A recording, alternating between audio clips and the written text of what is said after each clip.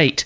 Today's review covers just the first of those extra years, the financial or tax year that starts in April 2015. The government is facing a Commons revolt over its plans for a high-speed rail link between London, Birmingham, Manchester and Leeds. 28 Conservative MPs, including Hertfordshire's James Clapperson and Charles Walker, Mid-Bedfordshire's Nadine Dorries, Wickham MP Steve Baker and the project's long-time opponent Chesham and Amersham's Cheryl Gillen are trying to block HS2, claiming it's a waste of money and damaging to the environment. The coalition says it will help revive the economy, but Cheryl Gillen isn't convinced. I looked at this project and I started off by saying it goes through an area of outstanding natural beauty. It's my constituency. I'm against it. I then looked at it in more detail and I think it's the wrong project. Thieves have forced a Luton pensioner to withdraw a substantial amount of cash from his bank account. Carol Abercrombie has the details. Police are keen to talk to any witnesses to the crime which happened a week ago between 3 and 4 o'clock in the afternoon. The strangers, a woman who had oriental features and a man with a dark complexion, parked their silver or grey car in Chapel Street, close to New Street. The woman told their victim that she was ill and needed money for medicine. She and the man then threatened the pensioner and forced him to go home to get his bank details before taking the money out of the bank. Higher parking charges will come into force today in Milton Keynes. Premium spots go up by 20p an hour and standard ones by 10 pence. Milton Keynes Council, which earns nearly £9 million a year from parking, says the increase, which is the first since 2009, is necessary. In sports news, Manchester City and Juventus have agreed a deal for striker Carlos Tevez to sign for the Italian champions in a transfer worth up to £12 million. Tevez will now have a medical in Italy and is set to leave England after 7 seasons in the Premier League. The weather mainly dry with sunny spells and a chance of isolated showers this afternoon. Top temperature 21 degrees Celsius, that's 70 Fahrenheit. Get the latest news and sport online at bbc.co.uk/3 counties.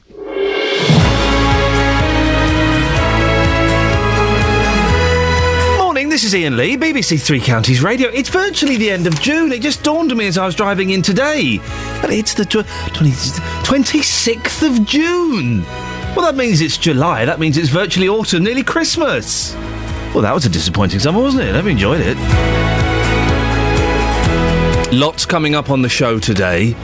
Always keen to get your views and your opinions on the stories we're talking about and things that maybe we're not talking about. And perhaps you feel you should. Don't feel you have to call in about these things. You can call in about anything if you want. I'll give you the contact details in a little bit. But here's some of the things we've got coming up. Today, new parking charges come into effect in Milton Keynes. It's the first increase in 4 years. Well, has the cost of parking changed the way you shop?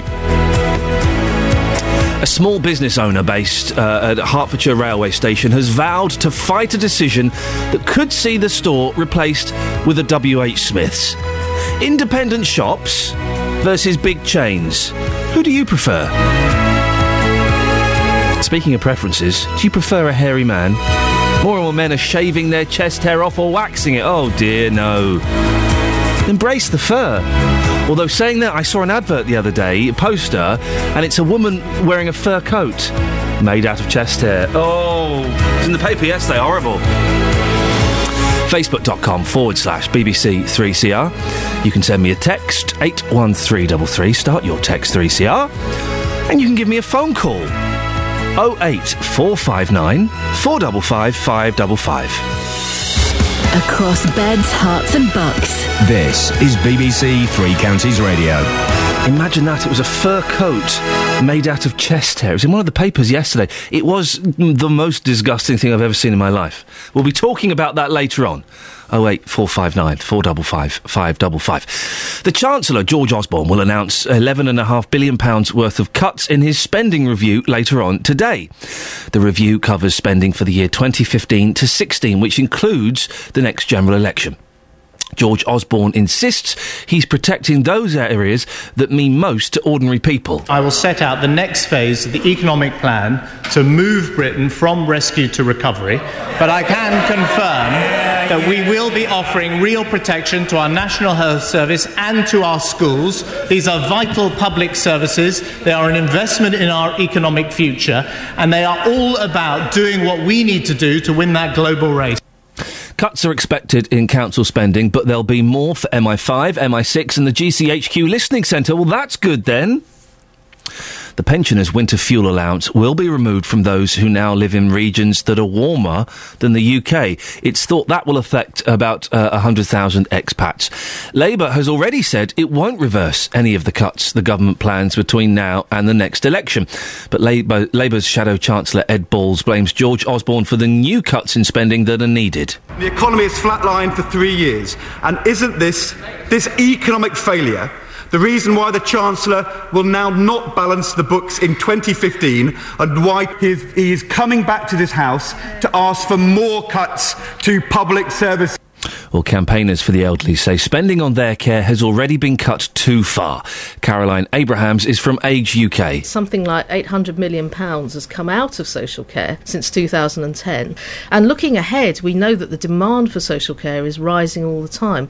So you can see there's a gap that we really, really need action to fill. What do you think? Are you worried about the potential cuts that are going to be announced today? Are you worried how it will affect you? 08459 455 555. We can speak now to Matthew Lawrence from the think tank, the Institute for Public Policy Research. Morning, Matthew. Good morning, Ian. Now, we kind of have an inkling of what's going to happen. What do you make of these cuts that we know about so far?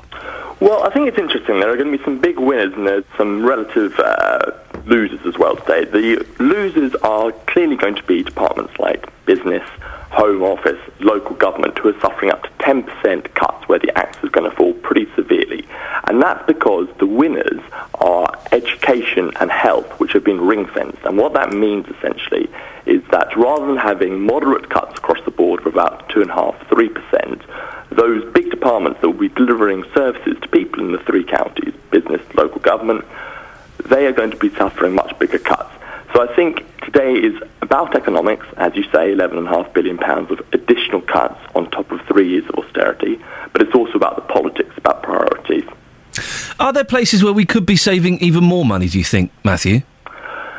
There's always room to look for further savings. I think one of the things that's important is that by having these ring fences, it means that we put real pressure on other departments. So, for example, by ring-fencing education, we've put a lot of pressure on a funding stream for a early years education programme, and that's caused a lot of tension between Nick Clegg, the Deputy Prime Minister, and Michael Gove, the Education Secretary. And so it kind of distorts how we can look for savings by putting these ring fences in place. The front page of the Express today looks at the warning from the Policy Exchange, which says that unless pensions are included in the cap on welfare budget, the government will have to make a further £40 billion worth of cuts over the next 5 decades. Does that sound about right? It's a very large number. I think what's more important to recognise is that the pressure on pensioners is going to come from a broad range of cuts. So again, the local government cut, that's going to be about 10%, and that's coming on 26% cut over the last 3 years already. So by the end of this cycle of austerity, there's going to be severe cuts and changes to the way it's delivered. And then what that means for people is that, for example, if you come out of the NHS and then you go into local care, that's going to be severely impacted because of the cuts, because local government very often delivers and commissions social care. In terms of the broader number, yes, there's going to be continuing austerity, and what people have to recognise is that we're only at the very beginning of the cycle, and this spending review, which is going to be cutting an additional £11.5 billion, is actually only the first step, and that there are much more severe cuts expected after that. Whether that has to come from pensions is a different question. The £11.5 billion, and you say that there's more to come. We're talking about HS2 today, Matthew. 40 billion, 50 billion, no one's quite sure. If that was scrapped, that would be all that money saved, wouldn't it? HS2 is an important infrastructure project, but it's one that can be debated in terms of its cost-benefit. It should be recognised, though, that big money projects like infrastructure are important, but what's more important to stimulate the economy is things like housing and shifting money from sort of housing benefits perhaps into bricks and mortar, which is one of IPPR's big arguments. So we need to shift money from current spending to actually getting things built, which are going to have lasting value for the country. And finally, Matthew, one of the budgets that's ring-fenced is the overseas budget, sending money to foreign countries, and that does annoy a lot of people. What's the Institute for Public Policy Research's take on that? The Institute for Public Policy Research's take on that is that the overseas aid budget is a tiny proportion of our annual spend, and that cutting it would not really reduce the deficit in any meaningful way. And more importantly than that, overseas aid, while I recognise people's concerns, is something we should be proud of because it's something that delivers a lot of bang for our buck in terms of delivering real goods to people who are often in really difficult situations across the world. Matthew Lawrence from the Institute for Public Policy Research, thank you very much indeed. Well, what's your take on that? 084... It's getting bleak, isn't it? £11.5 billion worth of cuts coming, being announced today, and then more to come later. More to come later. Oh, happy days. 08459 455 555. What do you think about the cuts that we've heard about? Some of it's been leaked out. We'll get the full details. I think is it about 10:30 this morning? I think he's delivering his speech, something like that. Well, what do you think about some of the cuts? About let's kind of round it off. It's about £50 billion on HS2. It's kind of a very rough estimation. We'll find out how many billions of pounds are spent on overseas foreign aid. Well, 08459 455 555 is the telephone number. What do you think about the cuts that are being made, and where else would you like to see cuts? 08459 455 555. Oh, it's them Rolling Stones, blimey.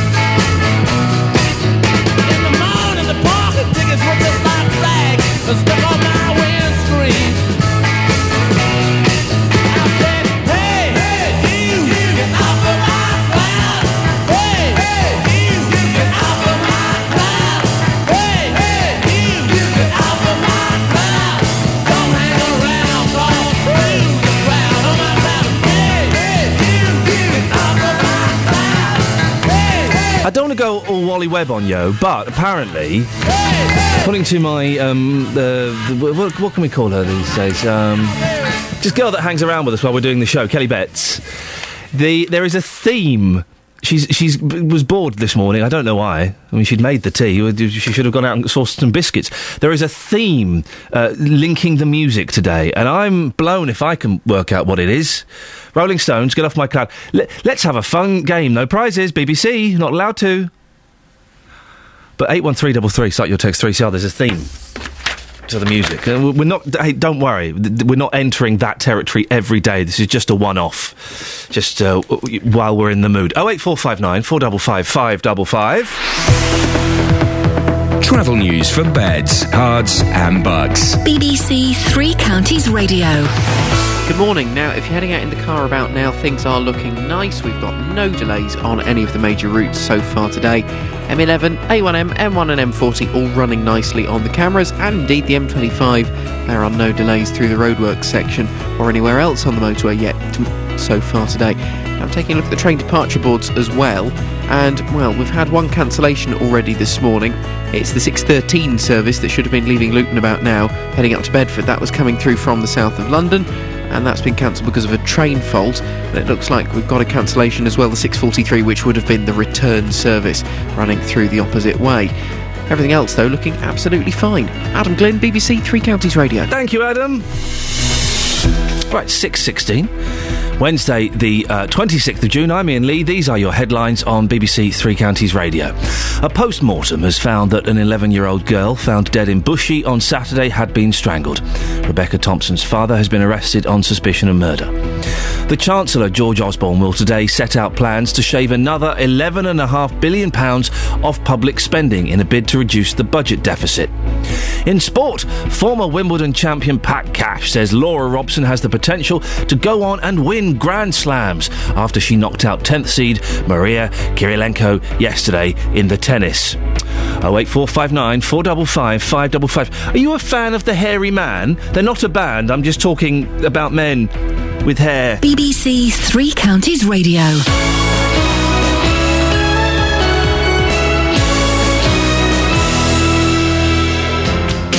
Every weekday from 12, Nick Coffer brings you great guests. Julian Clary, welcome to BBC Three Counties Radio. Legendary Genesis guitarist Steve Hackett, Supertramp frontman Roger Hodgson, Carol Decker of Tapao fame joins me now. Great conversations. China in your hand is about the fragility of your dreams and that you should be careful what you wish for. Something very addictive about making people laugh is standing on stage and every few seconds getting that hit of a laugh. Nick Coffer. Weekdays from 12. On BBC Three Counties Radio. OK, so there is some kind of theme linking the music together. I apologise if it's tenuous and dull. I literally have no idea what it is. I'm playing this fun game at home as well. So we've had the Rolling Stones, Get Off of My Cloud, and now we have Mumford & Sons, I Will Wait. I can't spot it. 08459 455 555. 81333. Start your text 3CR. Come on, guys, it's just been a Wednesday morning fun, that's all. Jeez. Well, I came home like a stone, and I fell heavy into your arms. These days of darkness, which we've known, will blow away with this new sun. But I'll kneel down, wait for now. And I'll kneel down, know my ground. And I will wait for you. And I will wait for you.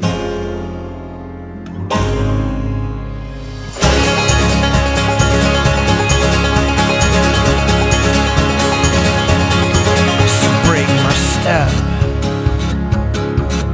and relent. Well, you forgave and I won't forget. Know what we've seen and him with less. Now in some way shape the excess. 'Cause I will wait for you. And I will wait for you. And I will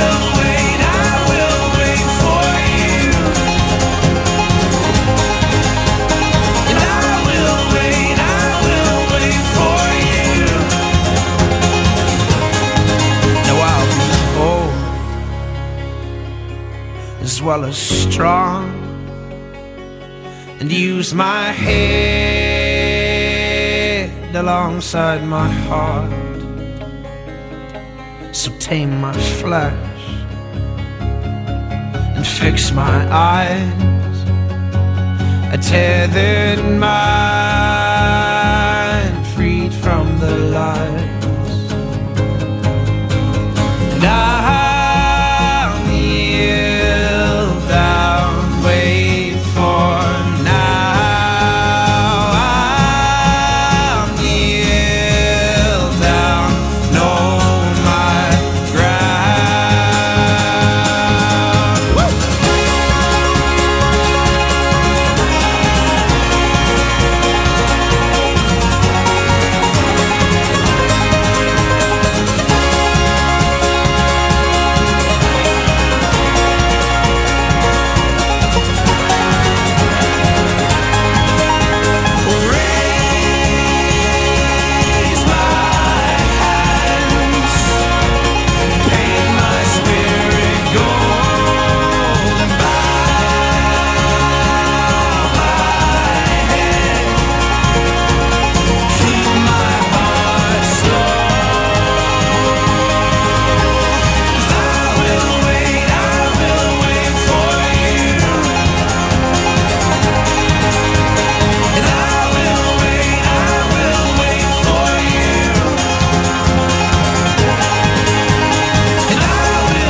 This is annoying me now.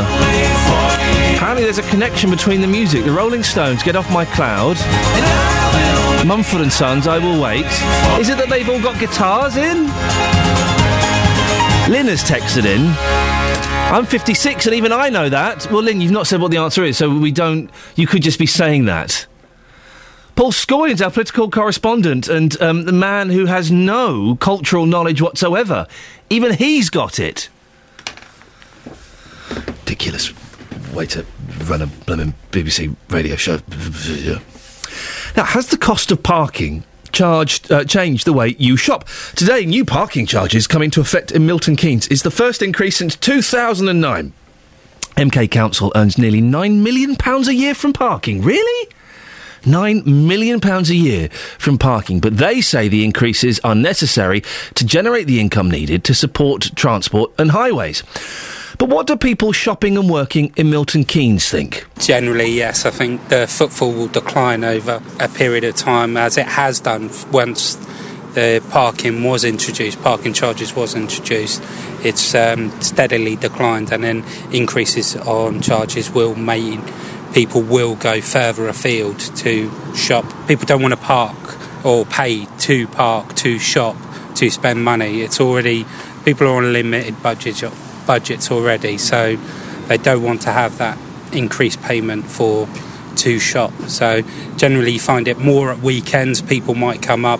During the week is definitely a decline in footfall from people. I've had to prepare myself for this anyway. I knew it was coming. They did tell a bit in advance, so I was able to buy a couple of months ahead. So, but that's short term. In the long run, it may not necessarily force me to leave the shopping centre, but that's an expenditure. You've got to look at your incomes coming in and your outgoings, and it's now £360 opposed to £230 or whatever it was. So yeah, it's big money difference. So. Well, I'm asking you this morning, dear listener, has the cost of parking changed the way you shop? 08459 455 555. Elizabeth Hobbs is chair of the MK branch of the National Market Traders Association. Elizabeth, are you worried about these charges? I think we all are, Ian. The last time parking went up, it had an immediate impact on visitors to Central Milton Keynes and trade in Market Square, and the traders do fear that it could happen again. I mean, we understand the council's position. They've got to raise funds via parking, but they also need to keep CMK attractive to locals and visitors, and it's important to get the balance right. The last change in parking, last increase was 4 years ago. You say that the difference was noticeable. What did market traders report? Well, at the time it went up in 2009, we had a lot of people just completely stayed away for the first couple of weeks. The car parks were much more emptier than the cheaper rate of parking than previously.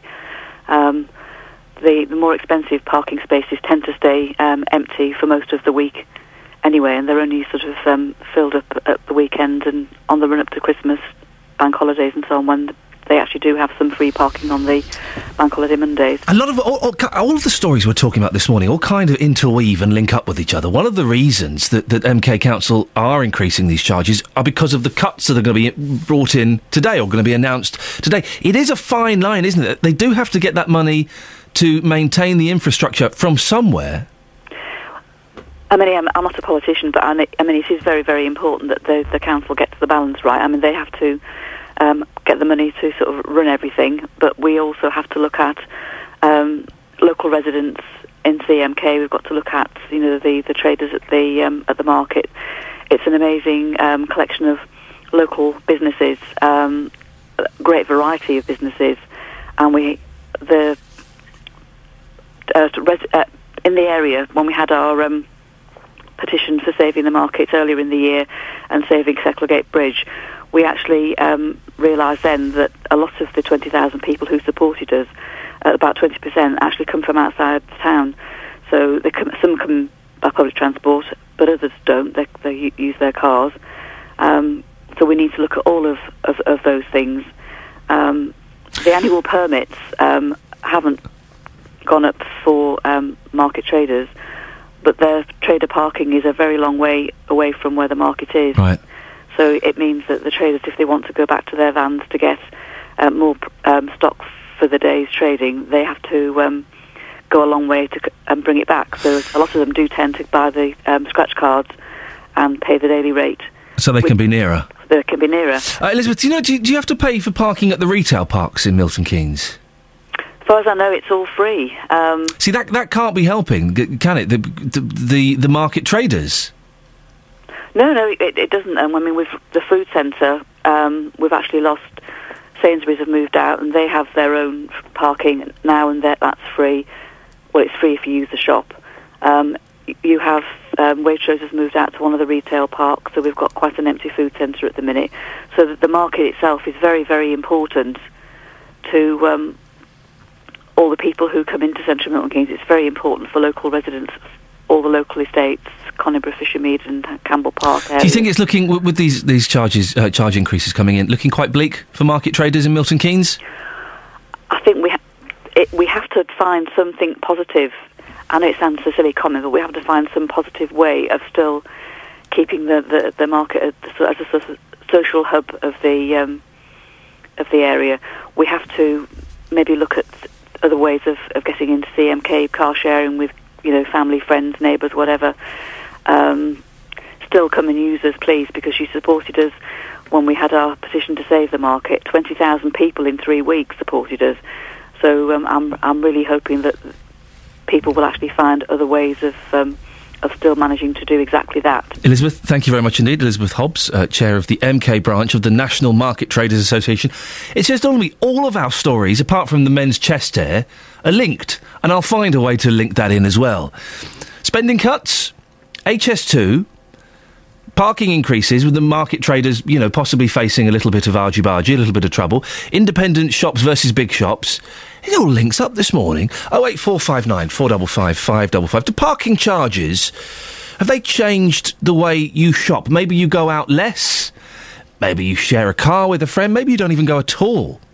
08459 455 555.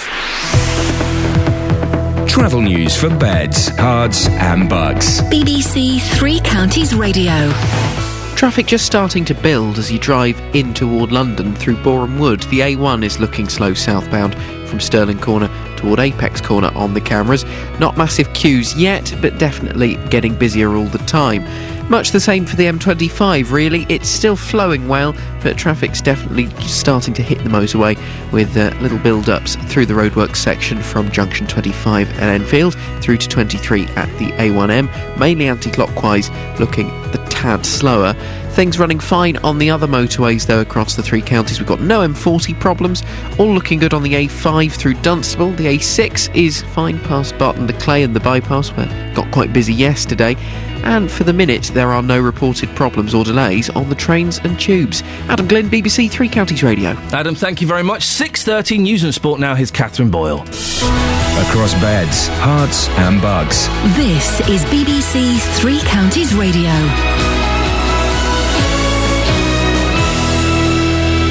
Good morning. The headlines. A post-mortem has found that an 11-year-old girl found dead in Bushey on Saturday had been strangled. Rebecca Thompson's father has been arrested on suspicion of murder. The Chancellor, George Osborne, will today set out plans to shave another £11.5 billion off public spending in a bid to reduce the budget deficit. And 28 Conservative MPs, including 5 local Tories, are trying to block the government's plans to build a high-speed rail link through the Chilterns, arguing it's economically and environmentally unsound. Three Counties Sports. BBC Three Counties Radio. Laura Robson says her first-round victory in the ladies' singles at Wimbledon is a surprise. The British number 1 defeated 10th seed Maria Kirilenko 6-3, 6-4. I didn't expect to win.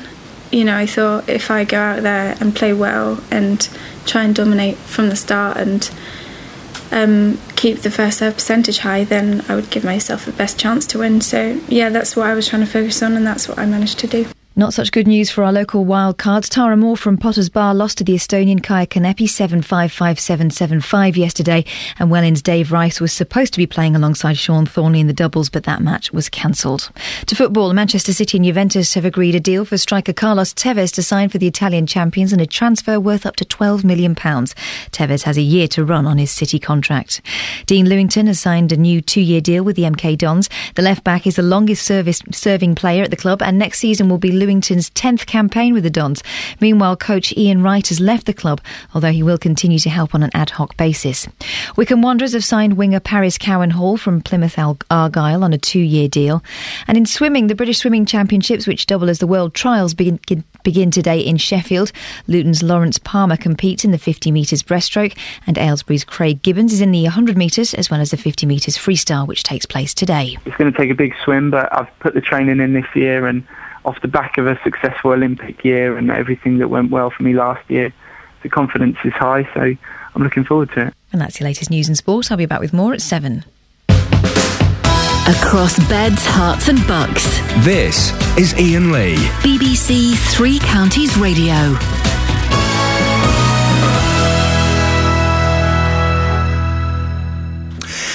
Morning, this is Iain Lee, BBC Three Counties Radio, 08459 455 555 is the phone number if you want to give us a call. Coming up later on, hairy men. Do you like hairy men?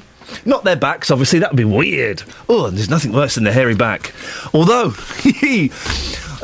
I'll let you into a little secret. When I've started going for my haircut now, my barber says, do you want me to just shave the top of your back? Oh, and I say, yeah, but don't let anyone know. And then I announce it on radio. 08459 455 555. Now, MPs will discuss the next stage of HS2 today, the £36 billion high-speed railway which is planned to run through the Chilterns. Our political reporter Paul Scoynes has the details. So what's happening today, Paul? Well, Ian, MPs are going to discuss this bill, which is intended to smooth the process of HS2. It is quite complicated. HS2 was mentioned in the Queen's speech, meaning that the government wants to go ahead with the line. Legislation will be introduced to enable the building of the high-speed 2 railway line, providing further opportunities for economic growth in many of Britain's cities. Now, the bill would give the government the green light to spend money on things like designing the line, buying up land, paying off residents who are affected, and environmental surveys. Now, even though there hasn't been an official agreement on HS2, that will be discussed later in the year. Now, this is supposed, the government says, to signal a, quote, clear statement of commitment to HS2. Now, considering that the Chancellor is going to announce plans to cut £11 billion from government departments today, how much can be spent on this? Well, this is called a preparation bill, and seemingly it can spend as much as it likes. There's no limit given to this bill, and this bill even allows for this money to be spent even if the project doesn't go ahead. It could be used to spend money on things other than the areas I've just mentioned too. There seems to be no limit to that, and that is why, Ian, some campaigners against HS2 are calling it the blank cheque bill. There are lots of groups and campaigns against this, and we've seen some of these groups going through courts, and more will happen. It does appear that it's a done deal, doesn't it? Well, bills like this are designed really to make the passage of these big projects run a bit more smoothly, to give a bit more security, if you like, to the major projects in the pipeline. There is, however, going to be an annual report written on the amount of money spent, but that won't start until 2015, probably until just before the next election in April of 2015. There is growing opposition to the bill. 35 MPs have signed a Commons motion opposing the railway. 28 of them are Conservatives, including Buckinghamshire's Gerald Gillen, Steve Baker as well from Wickham, along with Mid-Bed's MP Nadine Dorries and Hertfordshire's James Clapperson and Charles Walker. Well, we can speak to one of those MPs now. We've got Cheryl Gillen, who's the MP for Chesham and Amersham on the line. Good morning, Cheryl. Good morning. It's a blank cheque bill. How do you feel about that?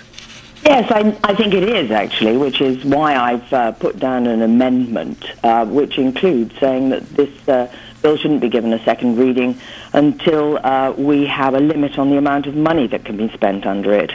I, in fact, don't think this bill is necessary at all, because we didn't have a paving bill for the Channel Tunnel rail link, and we didn't have a paving bill for Crossrail.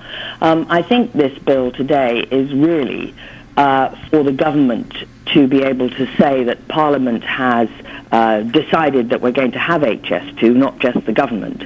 And that's why you get this phrase, this clear statement of commitment. So I query whether we should have this bill at all, but I think it's there not only to give a blank cheque, but to give the government the political cover it needs. You and 27 other Tory MPs voting against it. What message does that send to the government? Well, I think I've never changed my position, and I'm actually surprised how many MPs really are very sceptical about this project. But I think some of the people that have signed up to the amendment may not be here to vote today. I'm not sure how much support I and others will get. What I do know is that at some stage, because this is the first time Parliament has had the opportunity even to discuss HS2, and the first time we've had a vote on it, that I feel I need to put a marker down and I need to vote against this bill. And that is why I'm hoping we will have a vote either on the amendment and on the second reading of this bill that will give me an opportunity to vote, and others must choose what they do. Obviously, lots won't be voting. Your fellow Conservative Aylesbury MP, David Liddington, the Europe Minister, he's not going to vote against it, is he? I think it's quite right that ministers shouldn't vote against it, and David has done a tremendous job on behalf of his constituents, and we need people who need to voice these opinions, both inside government and out. So I fully expect that no minister will vote against it, because, of course, this is going to be a whipped second reading. But that doesn't mean to say that he is not capable and is indeed not doing an absolutely sterling job on trying to persuade the government against this project. Not all. This is certainly not all over by this bill. The hybrid bill is going to be one of the most complex things that goes through Parliament, and it's a long way until the first shovel is put in the ground. This is one of the reasons why I actually query whether we need this project at all. The bill's definitely going to go ahead, isn't it? I believe so, because Labour will vote for it as well. I mean, I've been joined by some of my Labour colleagues. I've been working with Frank Dobson, whose constituency is very badly affected by this at the London end, and it's proved to be most unsatisfactory what HS2 Limited and the Department of Transport has been doing, because they couldn't even get the calculations right on the Euston end, so they had to change the scheme.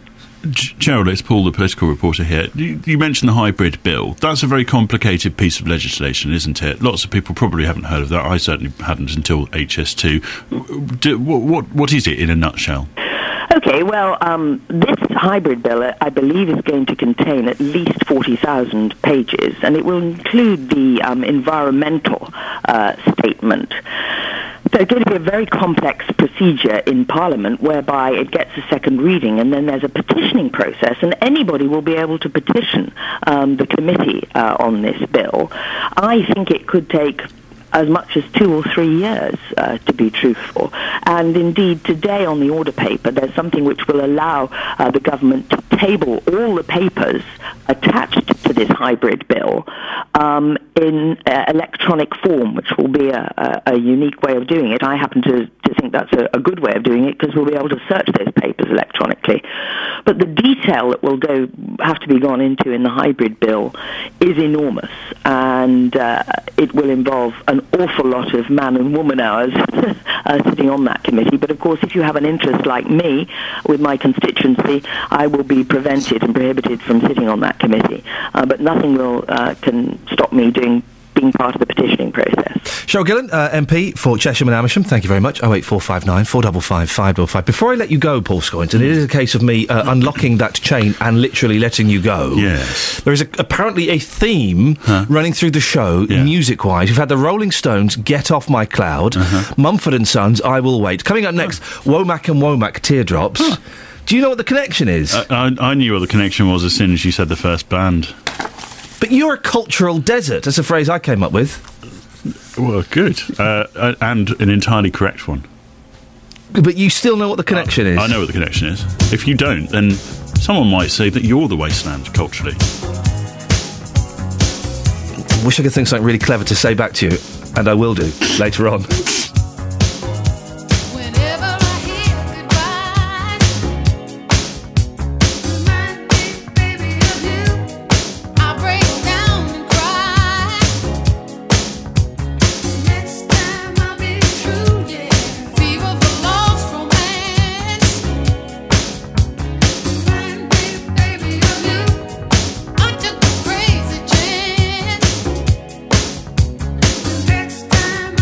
True.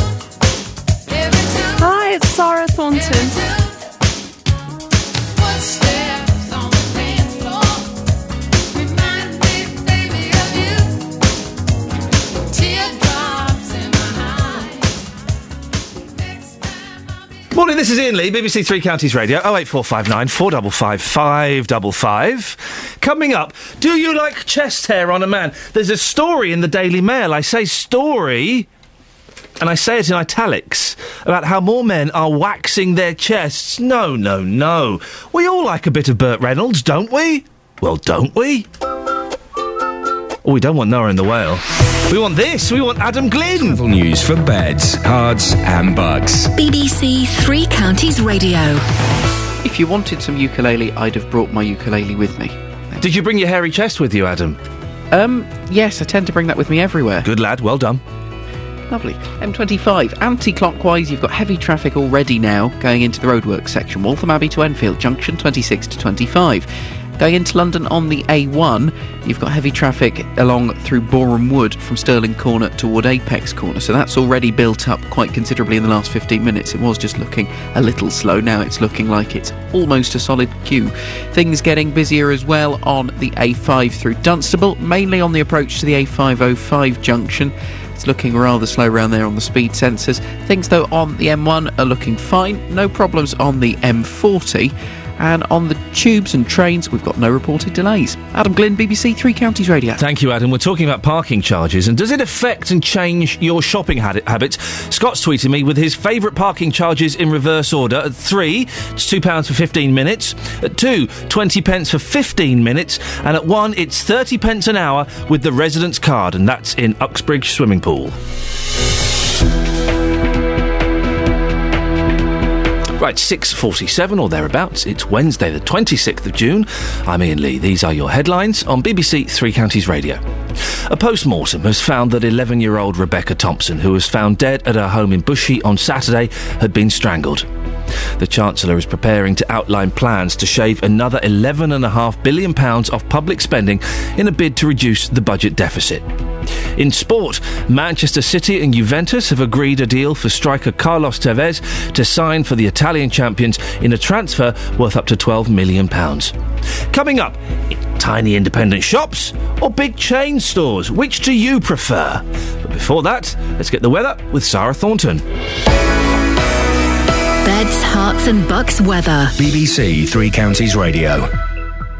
Thanks very much indeed. Hello, very good morning to you. We start with temperatures hovering around the 7-8 Celsius mark in the countryside, but actually we're up to 12 degrees in High Wycombe at the moment, a higher spot there. It's actually setting the trend for things warming up nicely as we go through the day today. There is quite a bit of cloud, though, around, and as we go through the day, it's sunny or bright spells coming through. The best of those will always be the further south that you are. Towards the north, we'll keep a little bit more in the way of cloud here and there, but generally looking at a dry day and pleasant, really, in the good bright or sunny spells that come through to you. The top temperature in the best of that 20 or 21 Celsius. Now, just late this afternoon into the evening, the merest risk of seeing an odd stray shower.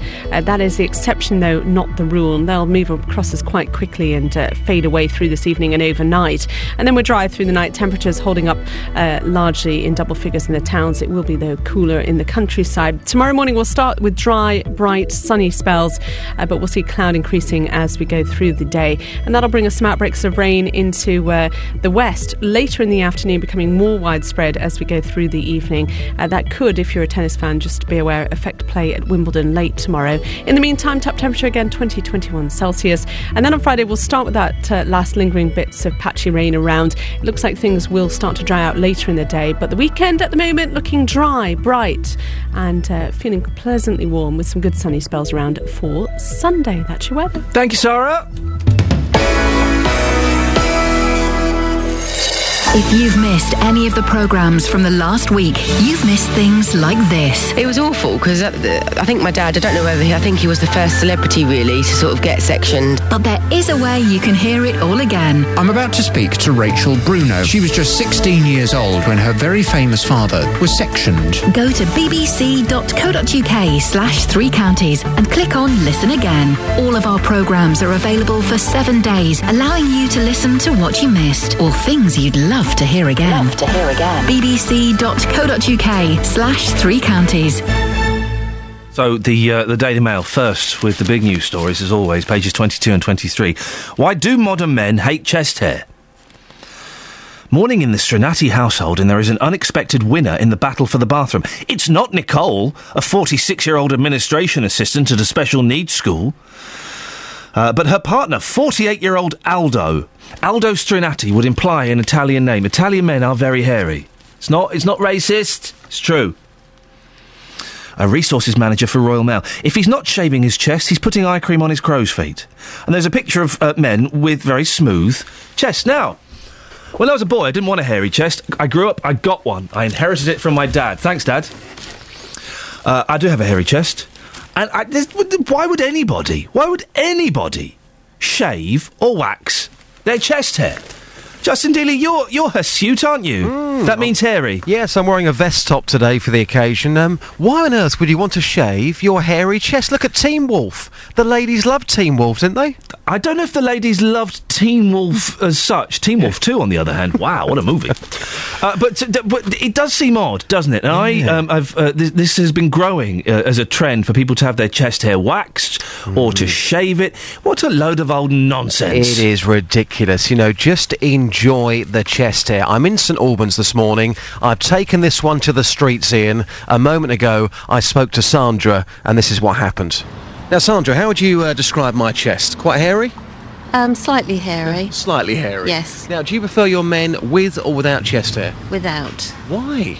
I just think it's nicer. Yeah. Much nicer. You don't think a bit of chest hair is quite sexy? No, not at all. No, not at all. Because both Ian and I have got quite a bit of chest hair. I don't think you have, from what I can see, but I don't like it when it's like a head of hair on the chest.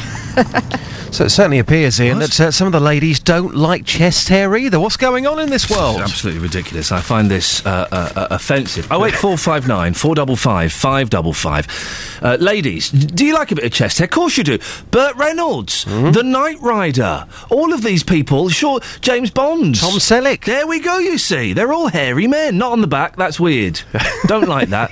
08459 455 555. Justin, quick question. Yeah, go on. I've been told by Kelly Betts, who works on this show, that there is a theme linking the music. Okay, so far we've had the Rolling Stones, Get Off My Cloud, Mumford & Sons, I Will Wait, Womack and Womack, Teardrops, and we're about to have Kenny Rogers, Dolly Parton, Islands in the Stream. Is there a theme? Can you spot it? Yeah, I can, actually. I can. Really? Yeah.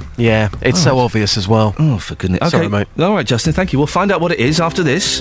81333, start your text 3CR. What on earth is the theme linking these bits of music together? Baby, when I met you, there was peace unknown. I set out to get you with a fine-tooth comb. I was soft inside. There was something going on. You do something to me that I can't explain. Hold me closer and I feel no pain. Every beat of my heart, we got something going on. Tender love is blind, it requires a dedication. All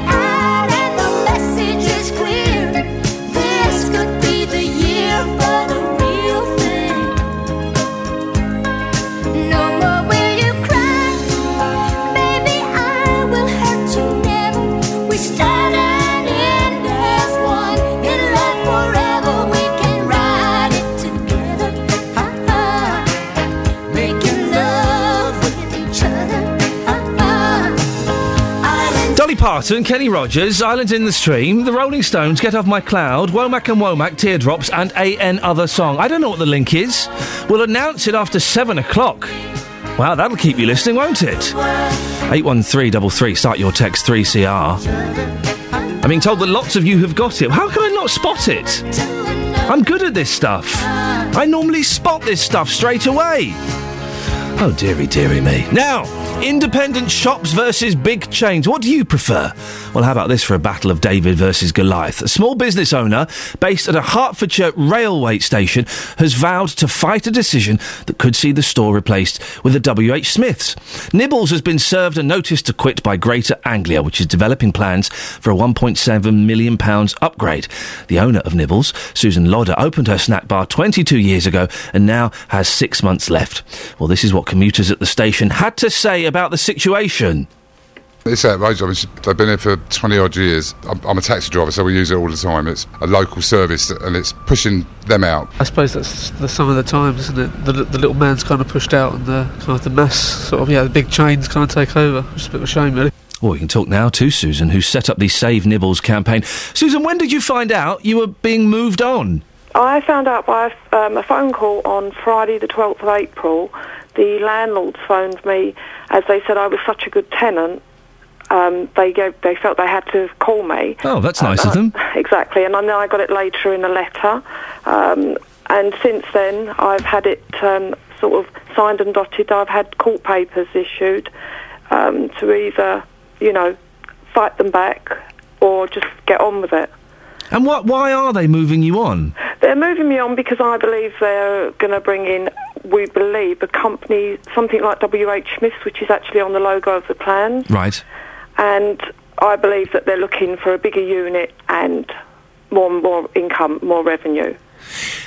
Susan, let me speak freely. Is it fair to say that Nibbles is perhaps looking a little tired?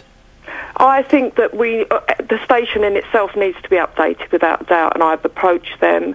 I've recently taken my personal alcohol licence so that I can bring new things to the station. I've got new ideas, fresh ideas. I want to update, but they categorically don't want us there. They want to move us on. I mean, I've served the public there for 22 years. We've seen kids grow up. People come along to the station in the morning. We're the first person that a lot of them speak to. My lady there knows what...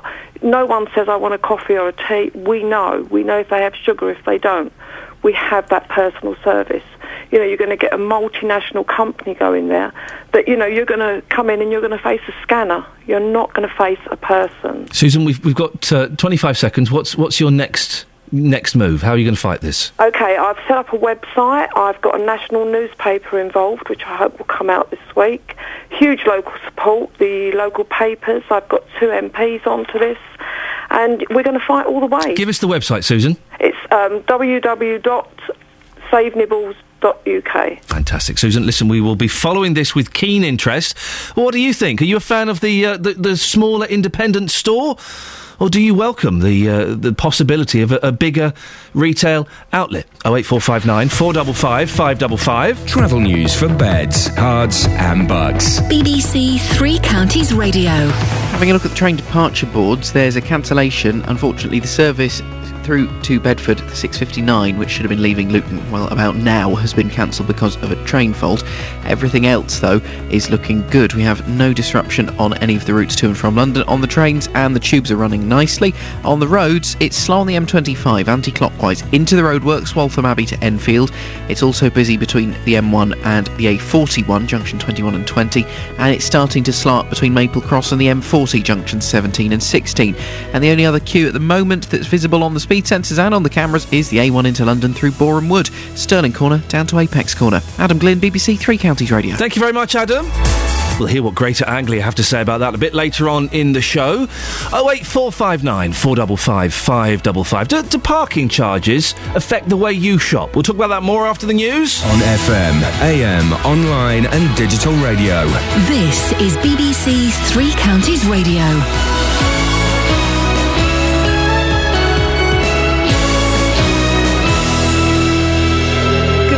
7 o'clock, I'm Catherine Boyle. The headlines: 11-year-old strangled in Bushey, police appeal for missing Watford boy, and Chancellor prepares for spending review. BBC Three Counties Radio. A post-mortem has found that 11-year-old Rebecca Thompson, who was found dead at her home in Bushey on Saturday, had been strangled. Rebecca's father has been arrested on suspicion of murder. He's in hospital after being involved in a traffic collision on Saturday morning. Police are waiting until he's well enough to be questioned. Police are appealing for help tracing a 14-year-old from Watford who's been missing for more than a week.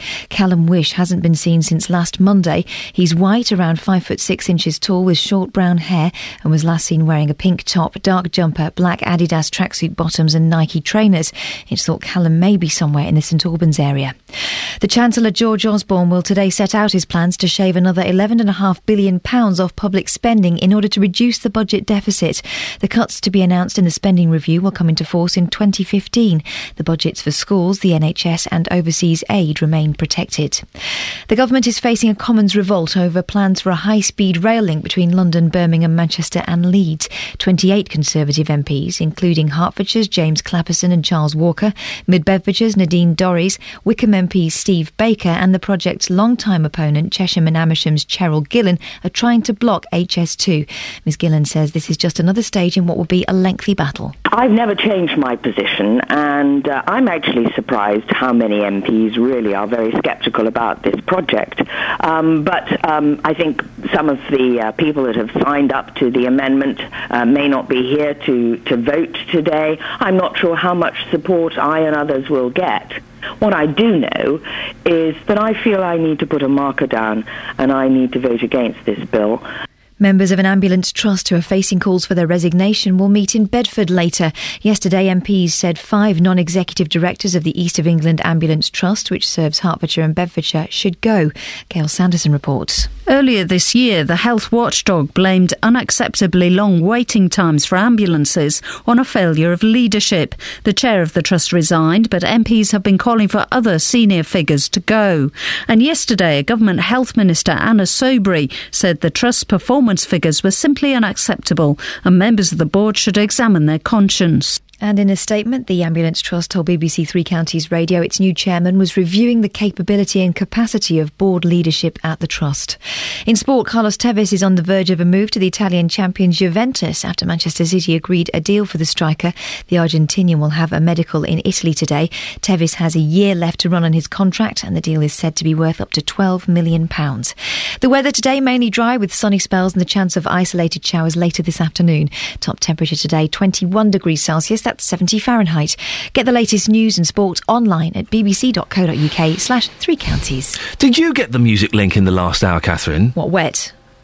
Is that... well, I don't know. So we had the... Let's get Kelly Betts, who's behind this little bit of Wednesday morning fun, I like to call it. Morning, Kelly Betts. Oh, good morning. Well done for the Wednesday morning fun. Yeah. So we had Rolling Stones Get Off My Cloud. Mm-hmm. We had Teardrops by the Womack and Indeed the Womack. We had Islands in the Stream by other people. What was the connection? Catherine Boyle says wet. Also, I Will Wait by Mumford & Sons. OK. Tom O'Dell was queued up, but you didn't play it. Well, Snow and the Whale, but you didn't play it. Don't say songs that we didn't play. Catherine Boyle says... Are you still there, Catherine? Yeah, I Will Wait I didn't get. What's that for? Yeah. Every artist and band that you played... Yes. are playing at Glastonbury this weekend. Oh, for That's the link. That. Dear. Yeah. Oh, dear, oh, dear. Just get over it. You heard of Glastonbury, Iain? Yes, I have heard of Glastonbury. Just checking. Do you know the festival's not actually in Glastonbury? Yes. Where is it? Worthy Farm. Yeah, where's that? Don't know, Somerset somewhere? Pilton. Pilton, yeah, yes. You see? Oh, yeah. No, not even that close to Glastonbury. I'm getting a coach, I don't need to know the exact... Well, what a lot of Wednesday morning fun that was, Kelly. I look forward to doing that again in 2015. Ta-ta. Wasn't that awful, Catherine? Yeah. What a waste of radio. Did they pay for this? Apparently so, yeah. I'll get it sorted. They're all playing at Glastonbury! Well, my finger really is off the pulse. But at least I still have one, and while I've got one, goddammit, we're going to do this show as best we can. Lots coming up between now and 8 o'clock, including today, new parking charges come into effect in Milton Keynes. The first increase since 2009. Has the cost of parking changed the way you shop? A small business owner based at a Hertfordshire railway station has vowed to fight a decision that could see the store replaced with a WH Smith's. Well, what do you prefer? Small, independent shops or big chain stores? And speaking of preferences, hairy men or shaved men? Chest-wise, I'm speaking. What do you prefer? Facebook.com/BBC3CR. You can send me a text, 81333. Start your text, 3CR, or you can give me a call, 08459 455 555. Across beds, hearts and bucks. This is BBC Three Counties Radio. The Chancellor, George Osborne, will announce £11.5 billion worth of cuts in his spending review later on today. The review covers spending for the year 2015 to 16, which includes the next general election. Ministers will also set out plans to invest billions in transport, science and other projects. Well, Councillor Peter Fleming is from the Local Government Association. Good morning, Peter. How will local, district and county councils cope with even more cuts? Morning, Ian. I have to say, I think we're going to struggle. We've already seen a 33% reduction over the last few years, another 10% on top of that, whilst most Whitehall departments have seen just a 12% reduction. So, councils seem to be the sort of piggy bank that the government seems to think that it can keep coming back to. Now, the people listening to this show will have noticed some changes. We're talking about increased parking charges, some small groups and businesses facing higher rents, some groups closing. How will they see this next cut, or this next series of cuts? How will it affect people? I think councils have always, throughout the last few years, have always tried to protect services. I think that's obviously going to become harder and harder as things go on.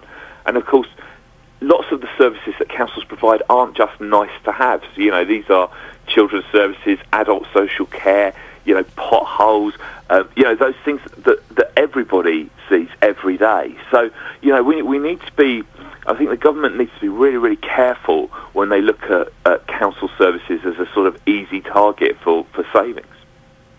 If we agree that George Osborne's measures of austerity are the way to go, these cuts have to be made, don't they? Oh, totally. And I think the Local Government Association, we and councils totally accept that. The government needs to find those savings. But I think, can it be right that other departments are, that provide services are not seeing any reductions in their funding, whilst some of those universal services that we all use every day, things like having our rubbish collected, streets swept, and let's not forget there's quite a lot of services that councils do reduce the cost to other departments in government. So health and schools are being ring fenced, but councils do a lot of stuff to stop people using the NHS. Where would you like to see cuts being made, Peter? I don't think we're not going to point the finger at anyone. What we're saying is, the government needs to really look carefully across the board and understand that actually, just coming to local government, we're the only bit of the cuts where the government doesn't have to find the savings themselves. They can just take an amount of money out, but actually they don't have to make any difficult decisions. So I think that's possibly why the government comes back to local authorities to find, large savings. There are some people suggesting it could actually have been a bit worse, but because we're not looking at it until 2015, it's bought a bit of breathing space, hasn't it? I think you're possibly right. I think the difficulty is, of course, that this is on top of a big reduction in funding that we are actually grappling with at the moment. So, as you say, you've already started to see some changes in services locally.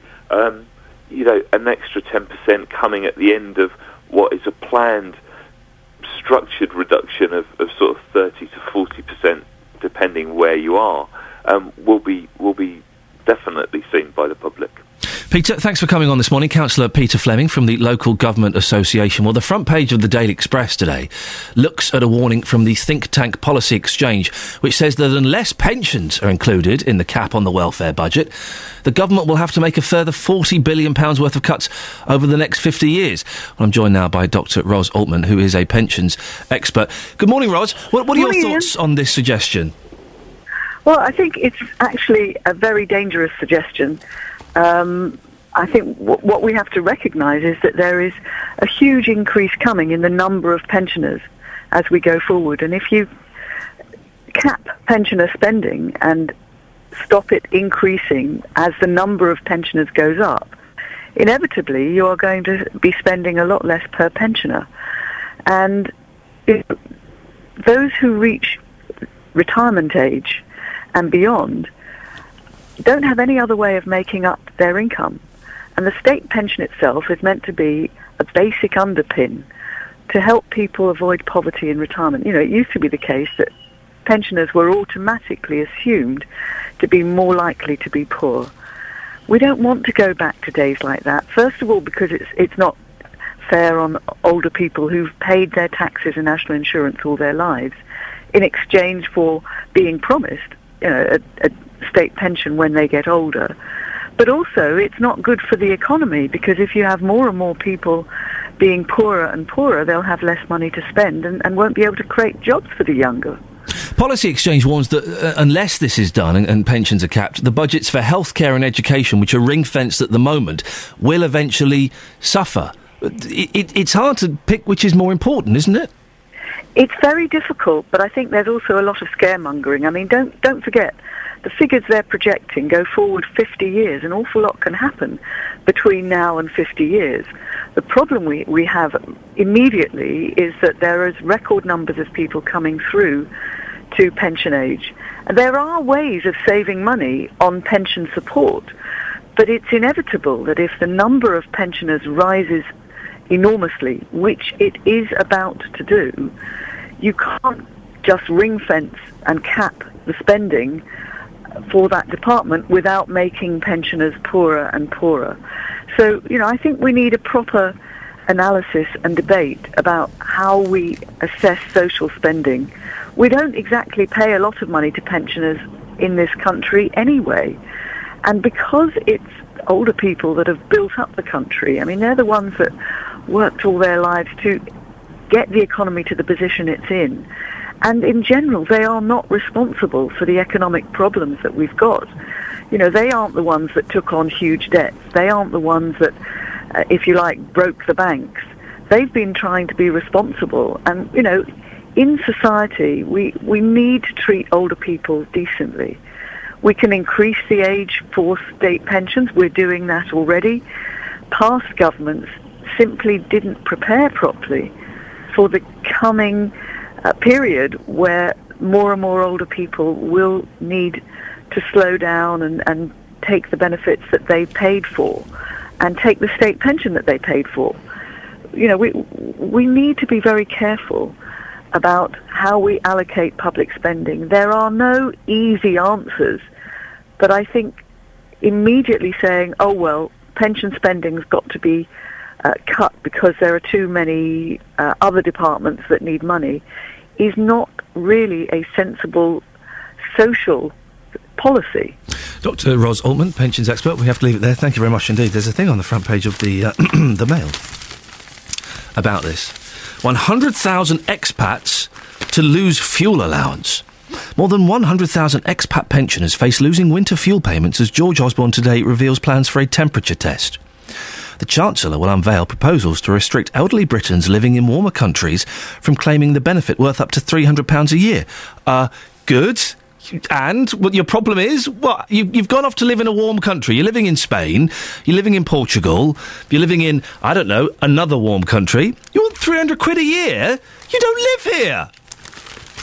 That seems an obvious... I mean, in the great scheme of things, it's not going to save, huge amounts. But that seems obvious, doesn't it? There's been increasing controversy, the Mail continues, over pensioners' free TV licences, bus passes and winter fuel payments, with half the Cabinet arguing they should be limited if further squeezes on working-age welfare are to be justified. Turn to page 2. £2 million every year goes abroad... No, sorry, almost £2 million goes abroad every week to claimants who qualify for welfare, despite having left the UK. I don't want to sound kind of all right-wing and fascist, but if you're not living in this country, why are we giving you money? Why are we giving you welfare benefits and... I'm turning into Nick Ferrari.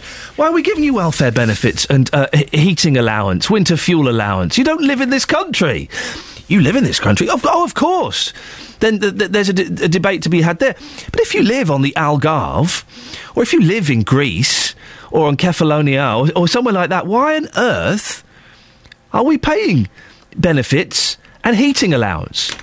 That's an obvious one, isn't it? I'm not being controversial when I say that. That makes sense. There can't be anybody listening to this who disagrees and thinks, well, no, hang on. If you do go and live on the Costa del Sol, of course you should get your £300 winter fuel allowance because you've paid into the system. No one can think that, can you? 08459 455 555. Travel news for beds, cards and bugs. BBC Three Counties Radio. For the moment, most major routes are still looking fine. Certainly no A1M problems, the M1's looking clear, and the A5 through Dunstable not too busy yet this morning. However, the M25 is slowing in various patches. First off into the roadworks from Waltham Abbey to Enfield on the anti-clockwise carriageway. It then looks quite slow past Potters Bar through the works, and you've got further delays from the M1 at junction 21 to Kings Langley at junction 20, and heavy traffic heading from Maple Cross at junction 17 toward the M40 at junction 16. Speed sensors picking up some delays on the southbound A355 with traffic heading from Amersham down toward Beaconsfield. The A40 running reasonably well to and from Beaconsfield and indeed in toward London. And on the trains and tubes, we have no major problems or delays reported. Adam Glynn, BBC Three Counties Radio. Thank you very much, Adam. Right, 7:16. It's Wednesday, the 26th of June. I'm Iain Lee. These are your headlines on BBC Three Counties Radio. A post-mortem has found that 11-year-old Rebecca Thompson, who was found dead at her home in Bushey on Saturday, had been strangled. The Chancellor, George Osborne, will today set out his plans to shave another £11.5 billion of public spending in order to reduce the budget deficit. In sport, Laura Robson has been tipped as a future Grand Slam winner after she knocked out the number 10 seed, Maria Kirilenko, in the first round of Wimbledon yesterday. Coming up, parking charges in Milton Keynes and chest hair. Oh, I know. BBC Three Counties Radio.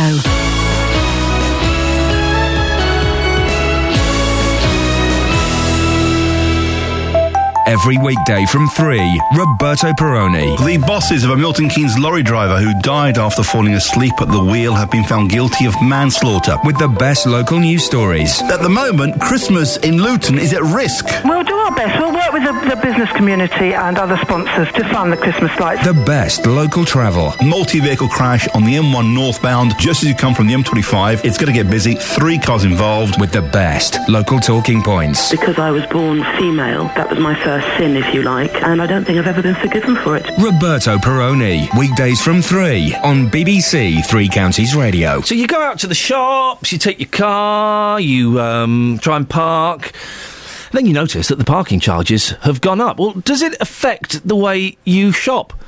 Today, new parking charges come into effect in Milton Keynes. Its first increase since 2009. Milton Keynes Council earns nearly, get this, £9 million a year from parking. But they say the increases are necessary to generate the income needed to support transport and highways.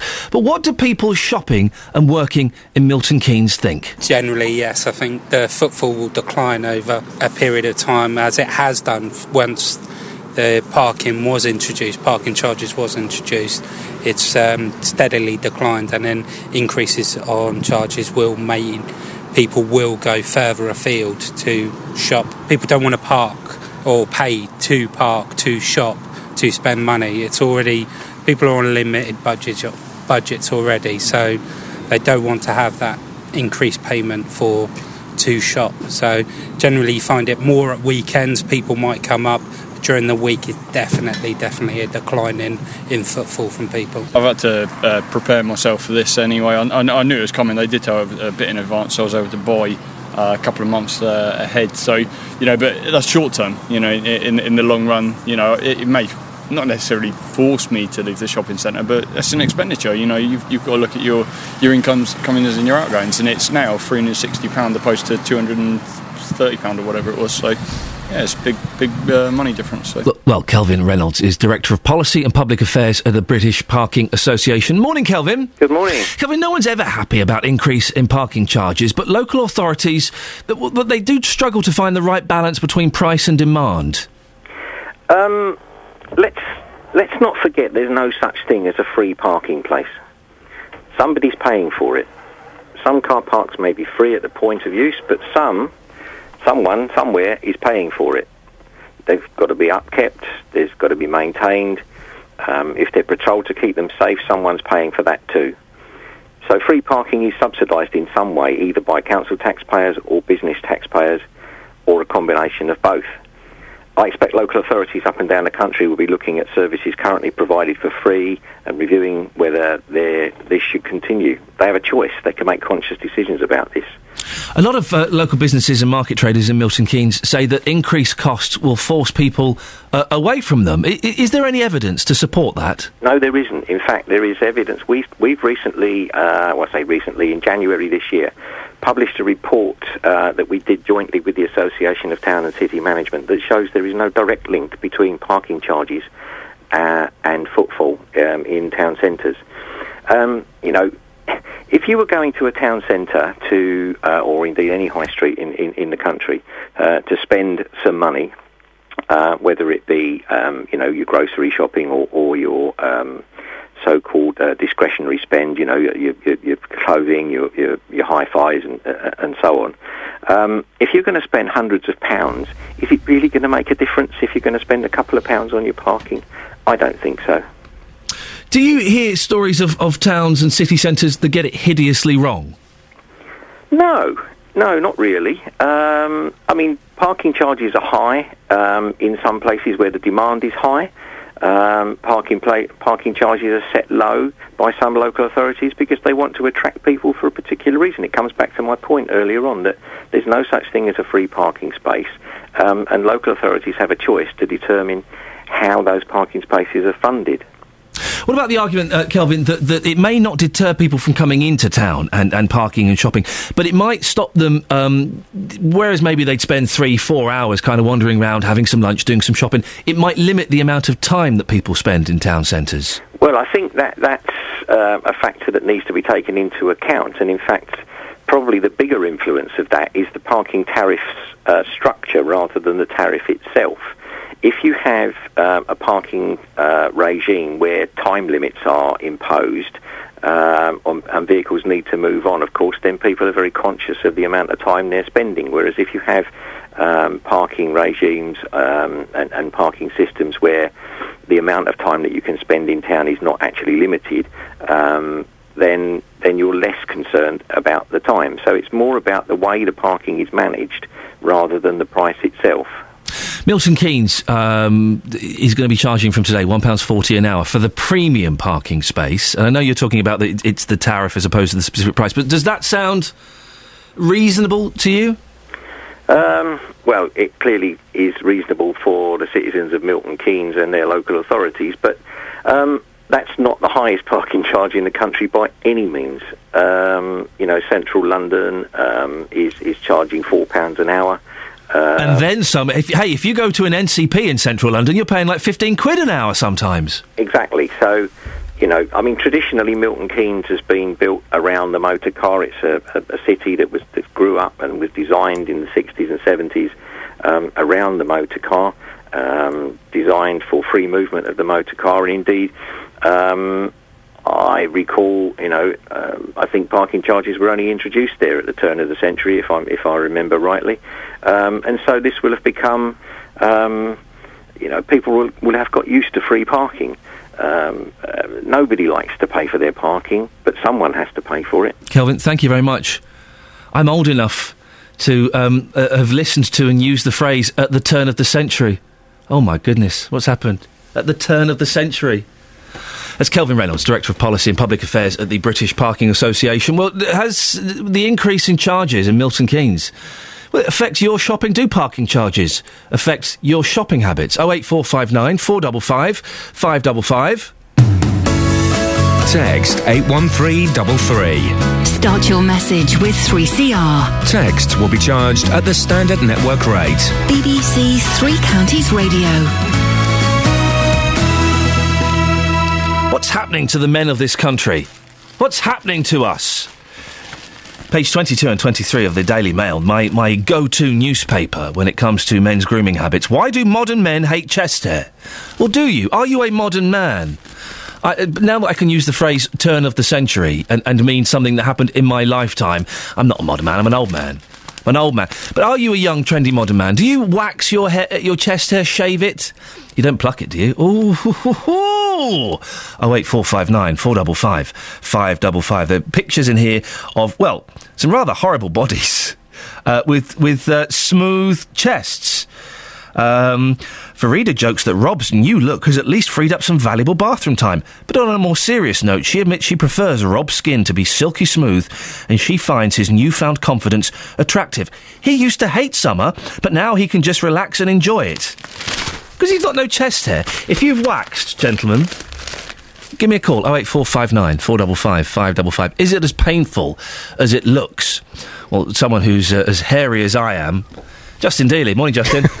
Hello, Ian. I didn't know where that sentence was going, so I bailed out quite quickly. I was panicking for a second. Do you know what? The Daily Mail, how sexist are they? Page 22 and 23, all these topless men, yet the women, their partners, are fully clothed. Now, what on earth is that all about? It's very sexy. Yeah, sexist. terrible. Sorry, terrible. Sexist. Well, you say that.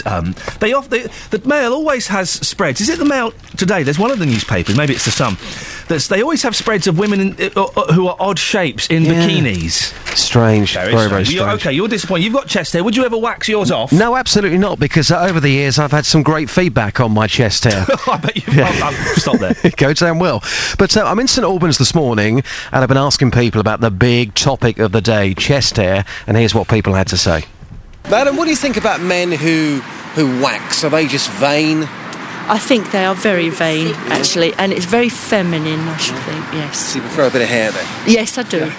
Not too much, though, not too hairy.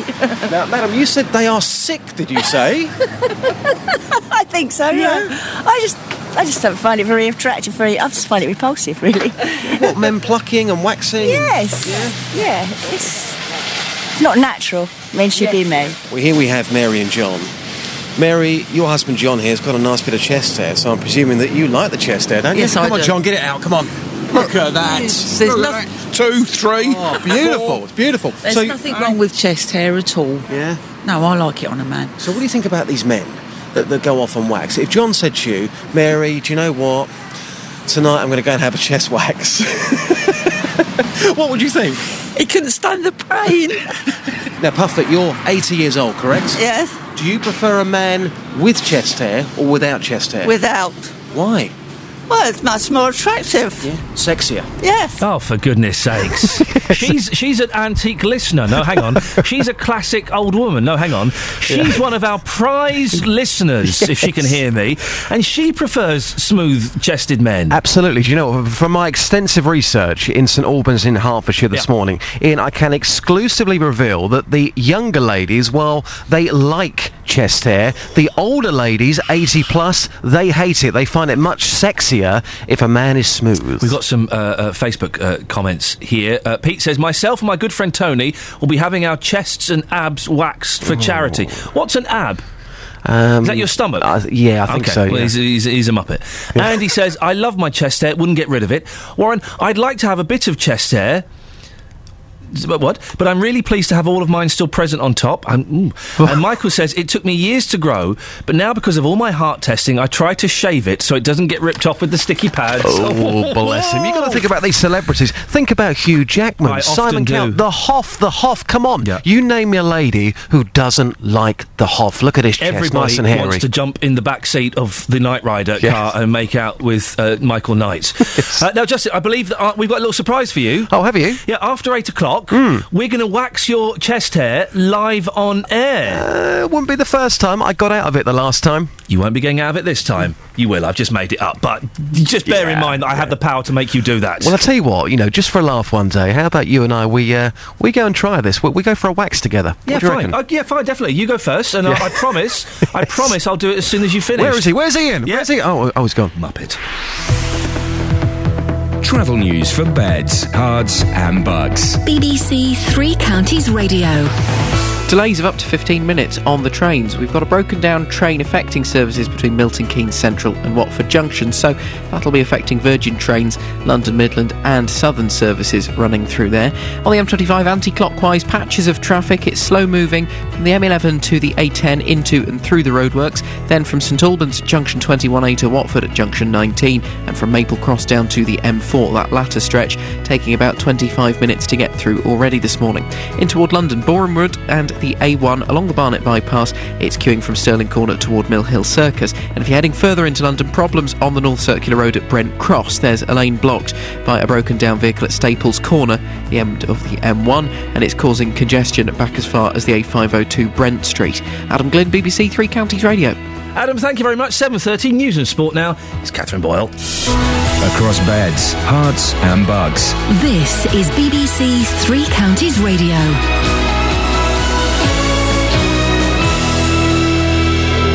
Good morning. The headlines. A post-mortem has found that 11-year-old Rebecca Thompson, who was found dead at her home in Bushey on Saturday, had been strangled. The Chancellor, George Osborne, will today set out his plans to shave another £11.5 billion off public spending in order to reduce the budget deficit. And 28 Conservative MPs, including 5 local Tories, are trying to block a bill which would give Parliament the power to spend an unlimited amount on the HS2 rail link. Three Counties Sports. BBC Three Counties Radio. Laura Robson's through to the second round of Wimbledon after a straight sets win over the 10th seed Maria Kirilenko. She joins Kim Clijsters, Lee Na, Petra Kvitova, Agnieszka Radwanska and Venus Williams among the big names. Robson had beaten in the last year, but she's not making space in her trophy cabinet quite yet. I haven't thought about it. I'm still, going match by match, as I said before the tournament, and I just have to play my own game and stay focused. And I think I'm playing Duque Marino next. So, yeah, she's tough for sure, and she's pretty consistent, and I think she's got quite a nasty little slice. So, yeah, it's going to be a tough match. In football, Carlos Tevez is on the verge of a move to the Italian champion Juventus after Manchester City agreed a deal for the striker, said to be worth up to £12 million. Dean Lewington has signed a new 2-year deal with MK Dons. The left-back's the longest-serving player at the club, and next season will be Lewington's 10th campaign with the Dons. Meanwhile, coach Iain Wright has left the club, although he'll continue to help on an ad hoc basis. Wycombe Wanderers have signed winger Paris Cowan Hall from Plymouth Argyle. That's on a 2-year deal. And finally, the British Swimming Championships, which double as the World Trials, begin today in Sheffield. Luton's Lawrence Palmer competes in the 50 metres breaststroke, and Aylesbury's Craig Gibbons is in the 100 metres, as well as the 50 metres freestyle, which takes place today. It's going to take a big swim, but I've put the training in this year, and off the back of a successful Olympic year and everything that went well for me last year, the confidence is high, so I'm looking forward to it. And that's your latest news and sport. I'll be back with more at 8 o'clock. Do those names again for us. No! Hey, go on. Why? I didn't quite catch them. I hadn't read them before, and I saw them looming over the horizon and started to panic a bit. Well, you've read them now, so let's... Hang on, I need to go back. Okay. It's I've got to unplay or... Just, can you sing or something? The tide is high, but I'm holding on. I'm gonna be your number one. Okay. Right. Here we go. She joins Kim Clijsters, Lee Na, Petra Kvitova, Agnieszka Radwanska and Venus Williams. There you go, you see. When I got to Venus Williams, I was relieved. Yeah, aren't we all? Across beds, hearts and bucks. This is Iain Lee. BBC Three Counties Radio. Morning,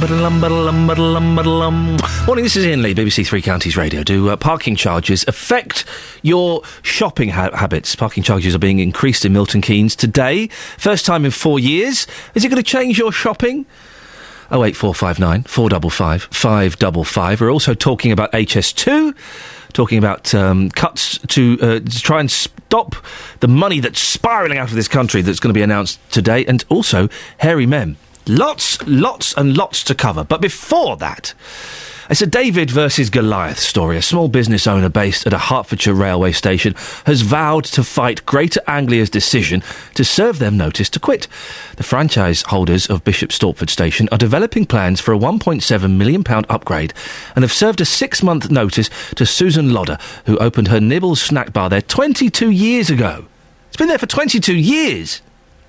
Susan has set up the Save Nibbles campaign. She's very distressed that she's only got 6 months left at the station, even though she wants to take the business forward. I've got new ideas fresh ideas. I want to update, but they categorically don't want us there. They want to move us on. I mean, I've served the public there for 22 years. You know, we've seen kids grow up. People come along to the station in the morning.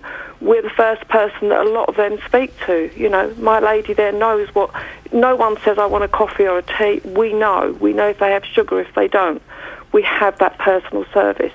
You know, you're going to get a multinational company going there that, you know, you're going to come in and you're going to face a scanner. You're not going to face a person. Well, this is what some of her customers have had to say about what's happening to Nibbles. It's outrageous. I mean, they've been here for 20-odd years. I'm a taxi driver, so we use it all the time. It's a local service, and it's pushing them out. I suppose that's the some of the times, isn't it? The little man's kind of pushed out, and the mass sort of, the big chains kind of take over. It's a bit of a shame, really.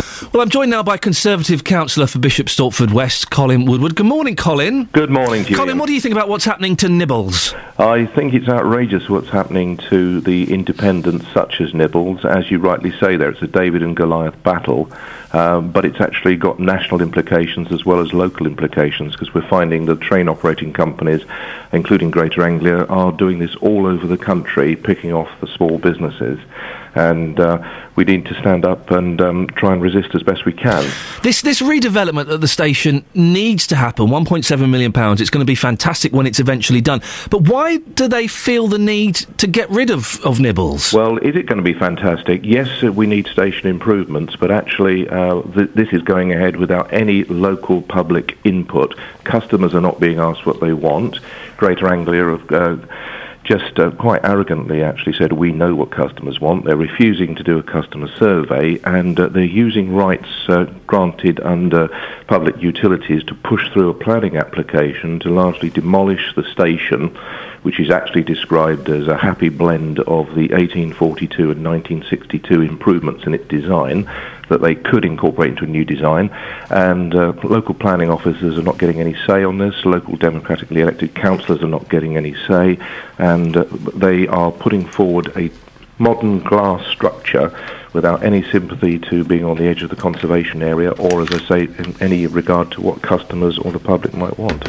Now, Greater Anglia have said that they haven't begun the tender process for the new retail facility, and Susan will be given the opportunity to tender for the retail facility. So that's fair, isn't it? I would like to think that was fair, but I had a meeting with the head of retail of Greater Anglia, who told me quite categorically there was no planning application in. There's simply been pre-application discussions.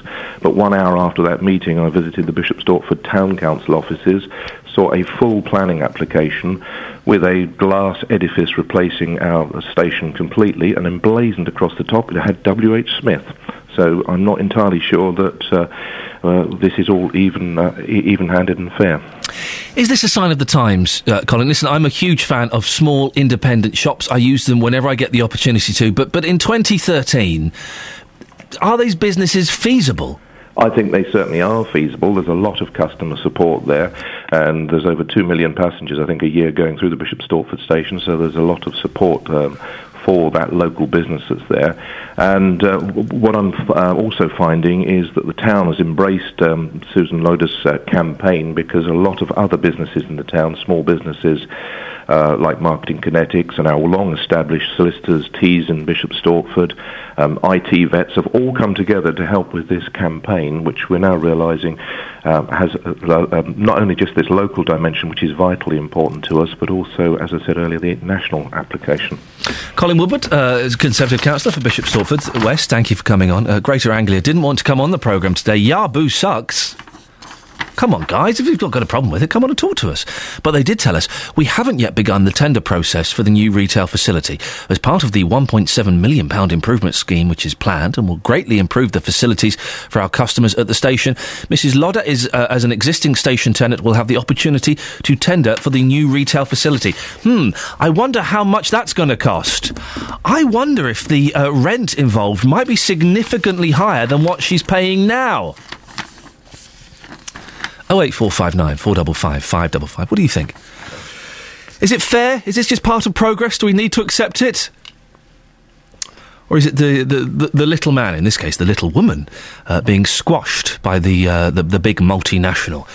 Well, Chris is on the line. Chris, you've been supporting Nibbles, haven't you? I have. What have you been doing? Just really echoing the thoughts of Colin Woodward and supporting Sue as a local resident of Bishop Stortford.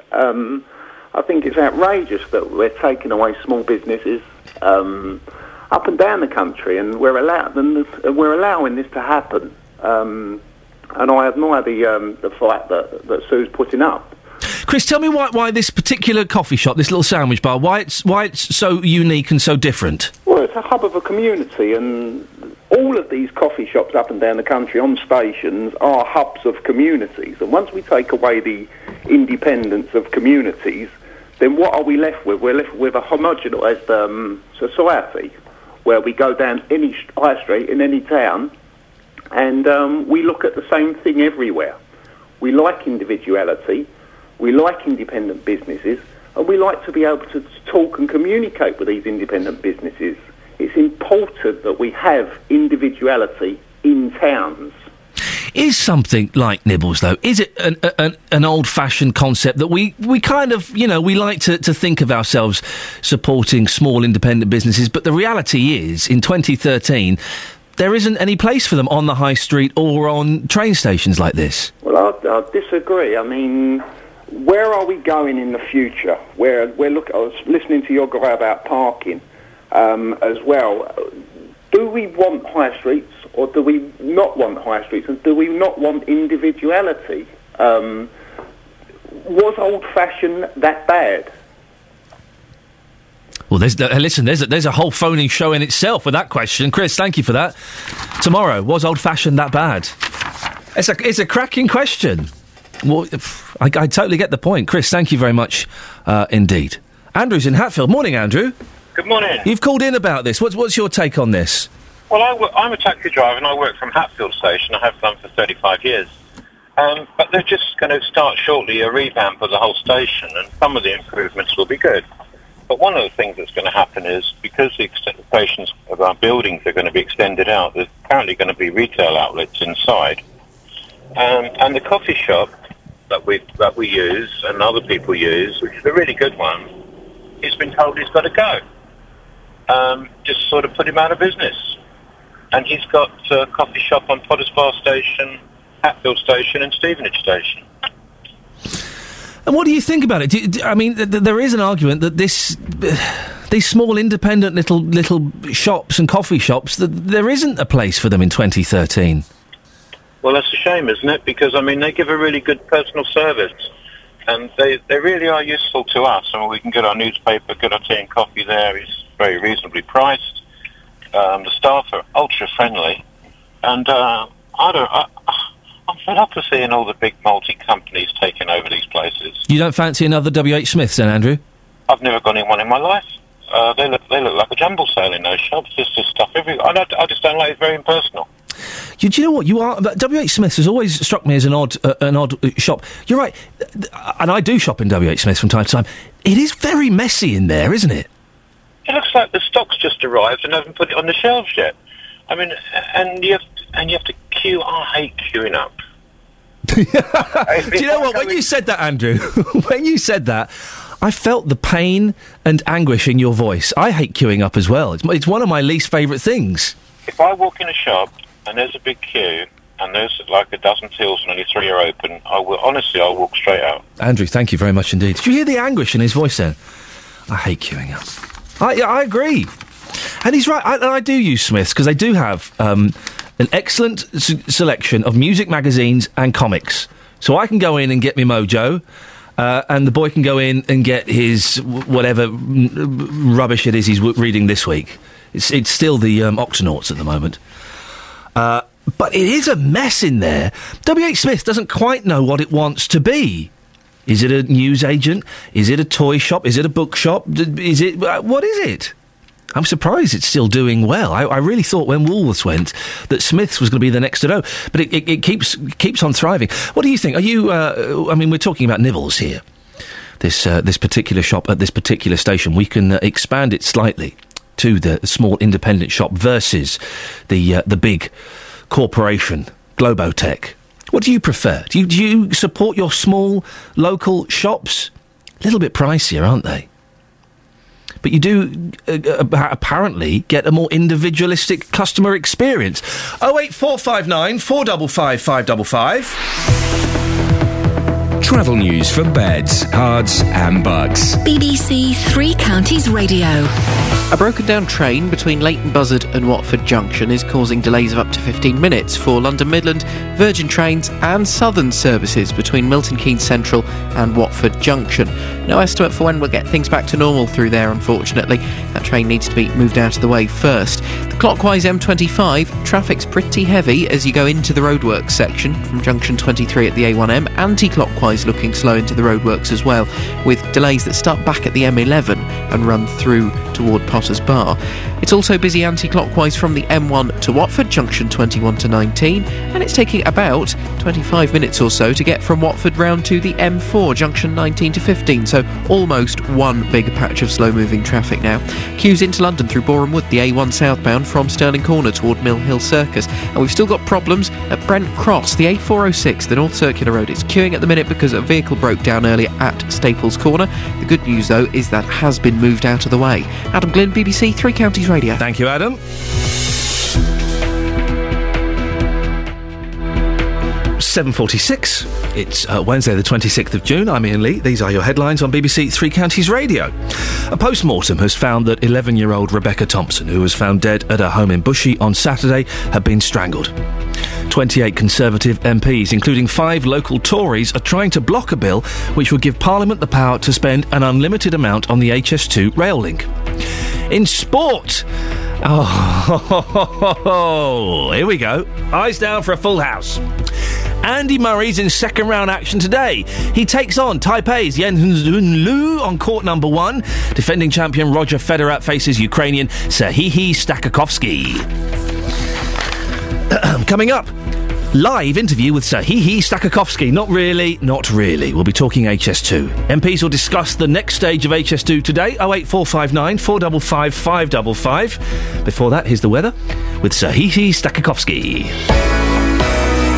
Beds, Hearts and Bucks weather. BBC Three Counties Radio. This will be the moment where I try and do an accent. I won't bother. No, don't do the accent. We'll all get in terrible trouble, Sarah. No, don't do the accent. Trouble because I can't even do my own accent, let alone anyone else's, no matter where it comes from around the world. It is 12 degrees at the moment near Milton Keynes. It's 12 degrees at Harpenden. It's 12 degrees actually even at High Wycombe, and we've got a lot of cloud around. But that cloud will thin and break. We'll see some good brighter sunny spells coming through across the three counties today. The further north you are, the more likely you are to hang on to the cloud, actually. But even there, we'll have some bright spells coming through. In the best of any sunshine, top temperature of 20 or 21 Celsius. That's 70 in Fahrenheit. We do have the risk of a little light shower just coming through late this afternoon into the evening. Now, it's just a risk, and largely it should be until not until about 7 or 8 o'clock, but it's something to be aware of. And of course, potentially that could affect play at SW19, but it looks like largely it shouldn't come through until play is finished for the evening. But tomorrow I can't promise you a totally dry day, because we'll start dry with a bit of patchy mist around actually first thing tomorrow morning, and some good sunny or bright spells to start the day, but cloud increasing from the west, and that will bring us some patchy rain by the middle part of the afternoon, becoming more widespread and less patchy actually as we go through the latter part of the afternoon into the evening. So that could affect play at Wimbledon if you're interested in that. It could affect play at the Oval tomorrow night if you're interested in the cricket. And also it will be around first thing on Friday too. Before that, top temperature tomorrow 19 Celsius, and then it'll clear away slowly but surely through the day on Friday. Again, that could affect play at Wimbledon first thing on Friday. And then the weekend is looking dry and settled with some good spells of sunshine. Ian. Thank you very much, Sir Hee. Not Sir Hee, Sarah Thornton. I do apologise. How rude of me. Original British drama on BBC One. DCI John Luther. I've got a killer on the loose. Supposed to be representing the law, and yet operates in his own sense of justice. You're such a gentle man. I don't know about that. Who is she? Who is she? If you take me down, I'll take you down even harder. Luther returns next Tuesday night at 9 on BBC One and BBC One HD. Why? Well, I shall certainly be Sky Plussing that and probably not watching it. It doesn't sound like my cup of tea, but I bet you'll like it. Oh, it sounds wonderful for you, just not my thing. MPs will discuss the next stage of HS2 today. The £36 billion high-speed railway is planned to run through the Chilterns. If passed, today's bill will allow the government to press ahead with buying land, paying off residents and designing the route. Well, Chief Treasury Secretary Danny Alexander has told the Commons the government is committed to the project. It's a massive project that has the capacity completely to transform the regional economic geography of this country. This government is totally committed to delivering it, and we will do so. Well, though there's lots of opposition along the route in Buckinghamshire, there is considerable support for the project among the business community in the north. Well, John Lamb is from the Birmingham Chamber of Commerce Group. He's in our studios in Birmingham, and John Gladwin is from the Chiltern Society, who oppose HS2. Good morning to both of you. Good morning. I'm going to use your surnames just to make things a little bit easier, so don't think I'm being formal. We'll start with you, Mr. Gladwin. Tell us why there's so much opposition in this area. Well, first of all, the railway doesn't look as though it's needed at the moment. Capacity is certainly can be provided on alternative bases. Rod Edrington, in his report, recommended upgrading existing assets first rather than new schemes last. So that's the first thing. The second thing is that the business reports have come out from the National Audit Office and from the Major Projects Authority saying that the economics don't look very good. Thirdly, the capacity used to calculate HS2 was shown to be using an older model, and when they did the West Coast Main Line franchise, the new model showed substantially lower growth in demand. So we can see that this argument about capacity isn't needed. Well, let's put those points to Mr. Lamb. You're in favour of this. What do you think about the figures? Are all a little bit wrong. Yeah, yes. I mean that has been admitted, hasn't it? That the opposition had based some figures on outdated and obsolete economics. But for Mr. Gladwin to say that it's not needed at the moment, that may well be true. But in 20, 30 years' time, I don't know where he thinks we'll be going. This is absolutely vital for the economic well-being of the country. It will link 8 of Britain's 10 major cities, and upgrading existing lines just hasn't worked. We've spent £9 billion on trying to upgrade the West Coast Main Line. It hasn't worked. Every train that leaves Birmingham that I get on, or leaves London that I get on, is absolutely stacked to the gunnels today, not in 20, 30 years' time. What's it going to be like then? John Gladwin? The clear situation is that all the capacity demand calculations from the DFT show that there is not going to be that growth. Now, it depends on which train you get on. If you get on a train just after the peak, yes, they are full because the fares are 40% cheaper. If you get on one at the peak, I mean, these figures have been done recently. Most trains leaving, when they had 9 carriages, leaving Euston and Birmingham, had something like 50% capacity, and they've now increased the carriages from 9 to 11, and that takes the capacity utilisation down to 30-odd%. John Gladwin, what about we also have 3 first-class carriages on a 9-carriage train, and those are shown to be running at very, very little capacity. So we could reduce the number of first class. John Gladwin, what about the benefits to businesses outside of this area? I mean, John Lamb no doubt thinks there are huge business benefits in Birmingham. We have to take into account the whole country, don't we? I believe we do. I mean, I think the good examples are in France, Marseille and Lyon, which both showed that 60 to 70% of the new jobs created finished up in Paris. And the Lyon and Marseille both grew, but they grew at the expense of cities around them. And I can tell you that from I worked in Lille, and Lille has had exactly the same experience and the Pas de Calais. John Lamb, how do you respond to that? Well, I think that the research that we've done in Birmingham shows that the whole region is going to benefit, and there is a huge hub planned for the area around Birmingham Airport and the NEC, already a major centre for the country. So the inclusion of HS2 will make makes economic sense, and the roads are already packed around these parts. You can't get along the motorways in the morning. I've just managed to scrape in, but the delays are enormous, and this project is going to ease the congestion on the M6 and the M42 and the M40 to a huge extent. John Lamb, what about the way it affects individuals? Forget business for a second, but it's affecting people's houses, people's homes, people's lives. It's going to cut through a wonderful part of the British countryside. Is that really a cost worth paying? Yes, it is, because the Chilterns are not alone in this. This is going to have a big impact in the area where I live, which is within a mile of where the HS2 route is proposed. But a lot of people around here understand that the economics of this make absolute sense, and it's got to be done for progress's sake. But by 2026, we will not be able to move on the existing rail routes. Even just tinkering with capacity and first-class carriages is not going to work. John Lamb, is this just NIMBYism? To a degree, but it's understandable, isn't it? I mean, I could, as I said, I live within a mile of the proposed route, but I'm not against it. I can understand it. And if you look at the new technology available today to reduce noise and to reduce the environmental impact, the whole thing begins to make sense. And it's one of those things that we've just got to put up with. And I think I would suggest that it's something that the Chilterns has got to put up. John Gladwin? Well, the first thing I would say is that it's not just the Chilterns that's impacted. It's all the way along the line. I mean, I think some of the countryside in Warwickshire is absolutely stunning, and it's going to be heavily impacted by it. In the Chilterns, what have they done? They've tunnelled it where they're near towns, and they're taking it through the most beautiful open countryside where there are no people.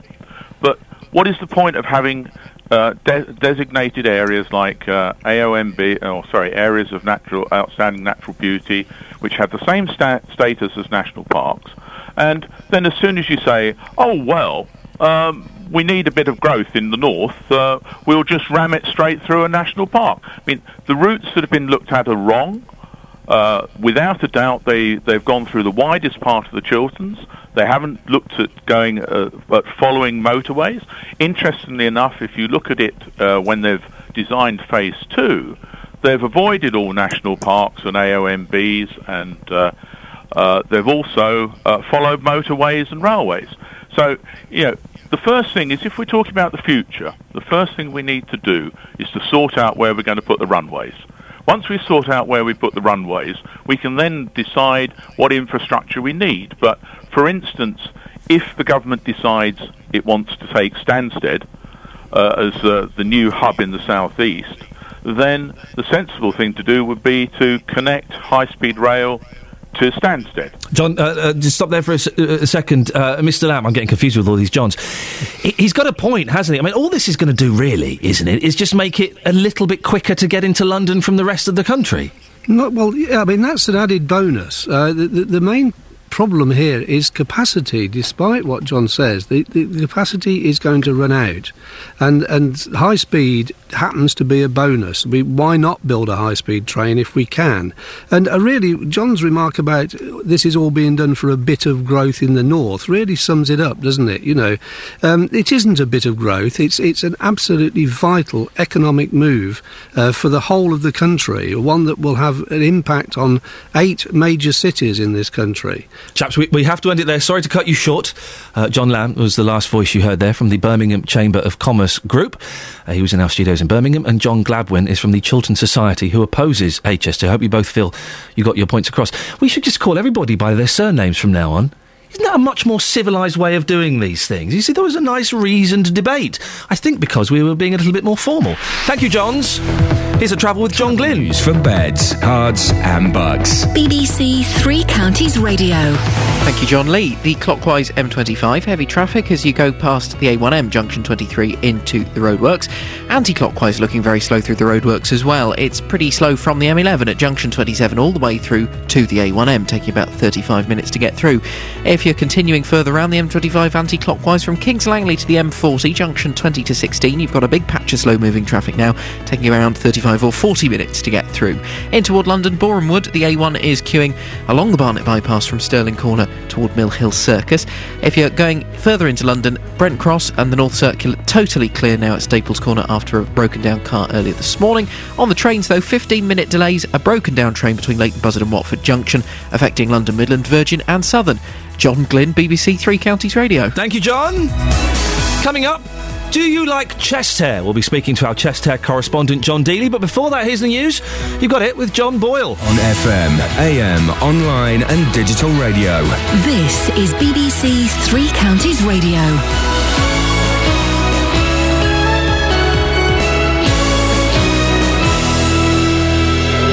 Good morning, it's 8 o'clock. The headlines: 11-year-old strangled in Bushey, Commons revolt over HS2, and parking fees rise in Milton Keynes. BBC Three Counties Radio. A post-mortem has found that an 11-year-old girl found dead in Bushey on Saturday had been strangled.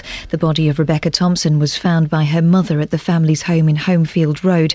Rebecca's father has been arrested on suspicion of murder. He's in hospital after being involved in a traffic collision on Saturday morning. Police are waiting until he's well enough to be questioned.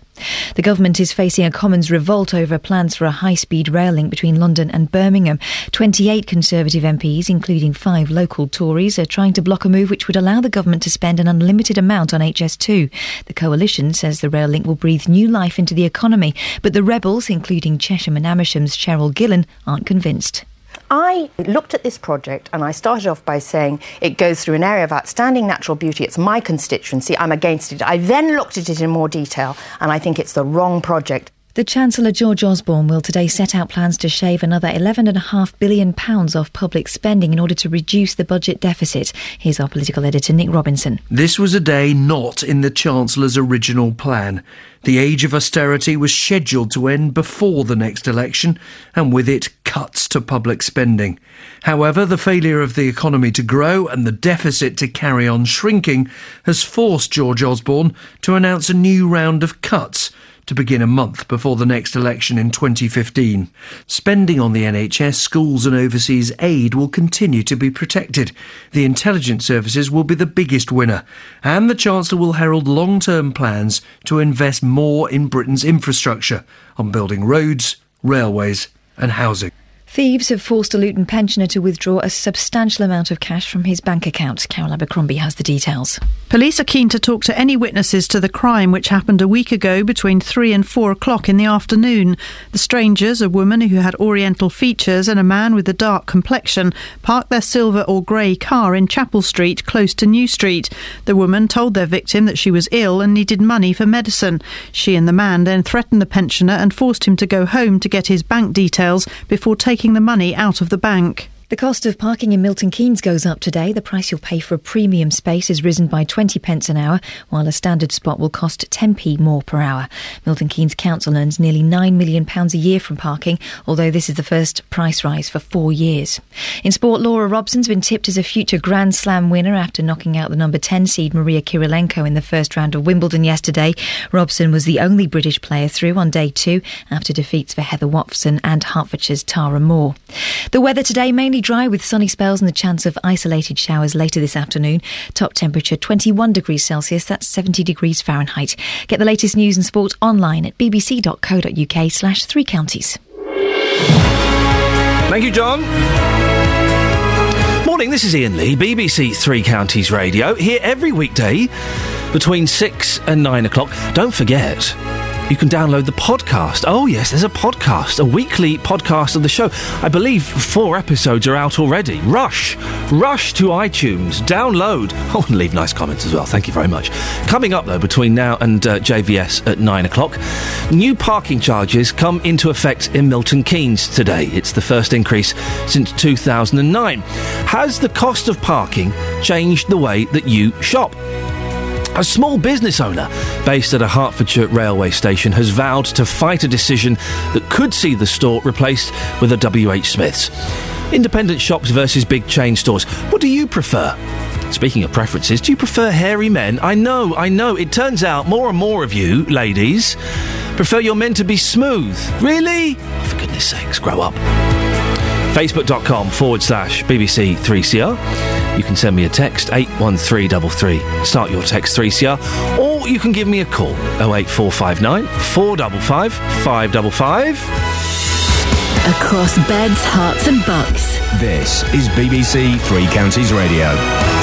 Now, how do you chop £11.5 billion off of public spending? Well, the Chancellor will reveal later today how he plans to do it. The new round of cuts will come in 2015. Speaking in the Commons yesterday, George Osborne confirmed that the NHS and education are vital services which will be offered real protection. I can confirm that we will be offering real protection to our National Health Service and to our schools. These are vital public services. They are an investment in our economic future, and they are all about doing what we need to do to win that global race. Well, it'll be his second spending review. The first, his £83 billion review in 2010, was meant to bring the economy back on course. Well, it did little or no growth, and it means he's still got a hole in his finances, as the director of the Institute for Fiscal Studies, Paul Johnson, explains. They've managed to get the spending cuts so far to stick. In fact, they've over-delivered on the spending cuts, but there's still a lot more to do because of that lack of tax revenue. Well, local authorities are looking at making a further 10% in savings, and we're being told that the cut will mean that more of us will notice a difference. The Trades Union Congress is warning it'll be public sector parents who'll be hit worst by the cuts. They're suggesting that more than 180,000 children with a parent working in the public sector will be pushed into poverty by 2015. They're collecting stories across the UK from people who are being affected by the cuts, and today they've brought a big bus to the three counties. Well, Laurie Hesselton from the TUC joins me live in the studio. Morning, Laurie. Thanks for coming in. The TUC says it's going to convict the government with these stories. Are they going to take any notice? Well, we brought a bus to Luton as part of a 2-week tour. There are actually 3 buses going around the country, and one in Wales and another in Scotland in addition to that. Obviously, the TUC, we collect lots of evidence, statistics, crunch some numbers, but it's really important to collect real-life stories, to contextualise that information. So what kind of stories have you got?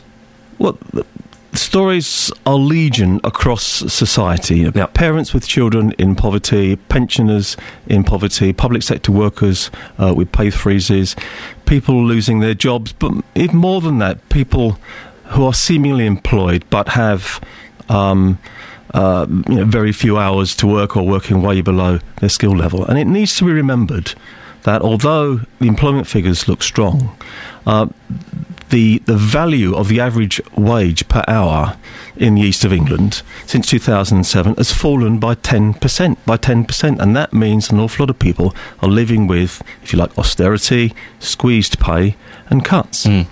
Why public sector workers? Why are you focusing on those? IFS, Institute for Fiscal Studies, has calculated and agreed that there'll be 1 million extra children in poverty by 2020. We're focusing a bit on public sector workers today because they've had, some of them, a 3-year pay freeze, and they're now looking at a pay freeze going on into the future. A pay freeze isn't an abstract thing. If someone's on possibly a low-paid job already, particularly with the NHS or local authorities, and have had a pay freeze for 3 years, it's not surprising that by the time that runs through time, that their children are forced into poverty. What's the definition of poverty? Because to me, poverty is kids haven't got any food. When a lot of people have got 3 TVs, 2 cars, a couple of iPads, that's not poverty, is it? No, well, there's a technical definition which is 60% of median wages or whatever. That won't necessarily mean an awful lot to people listening in. But another definition of poverty is that we now have 500,000 people in Britain going to a food bank every week. We've got a food bank here in Luton. We've got soup kitchens opening up all around the country, and the advance that had been made on child poverty is now going backwards, if you like, and we're reaching a situation where, if you like, poverty for a lot of people is the new normal. What do you suggest the government does then?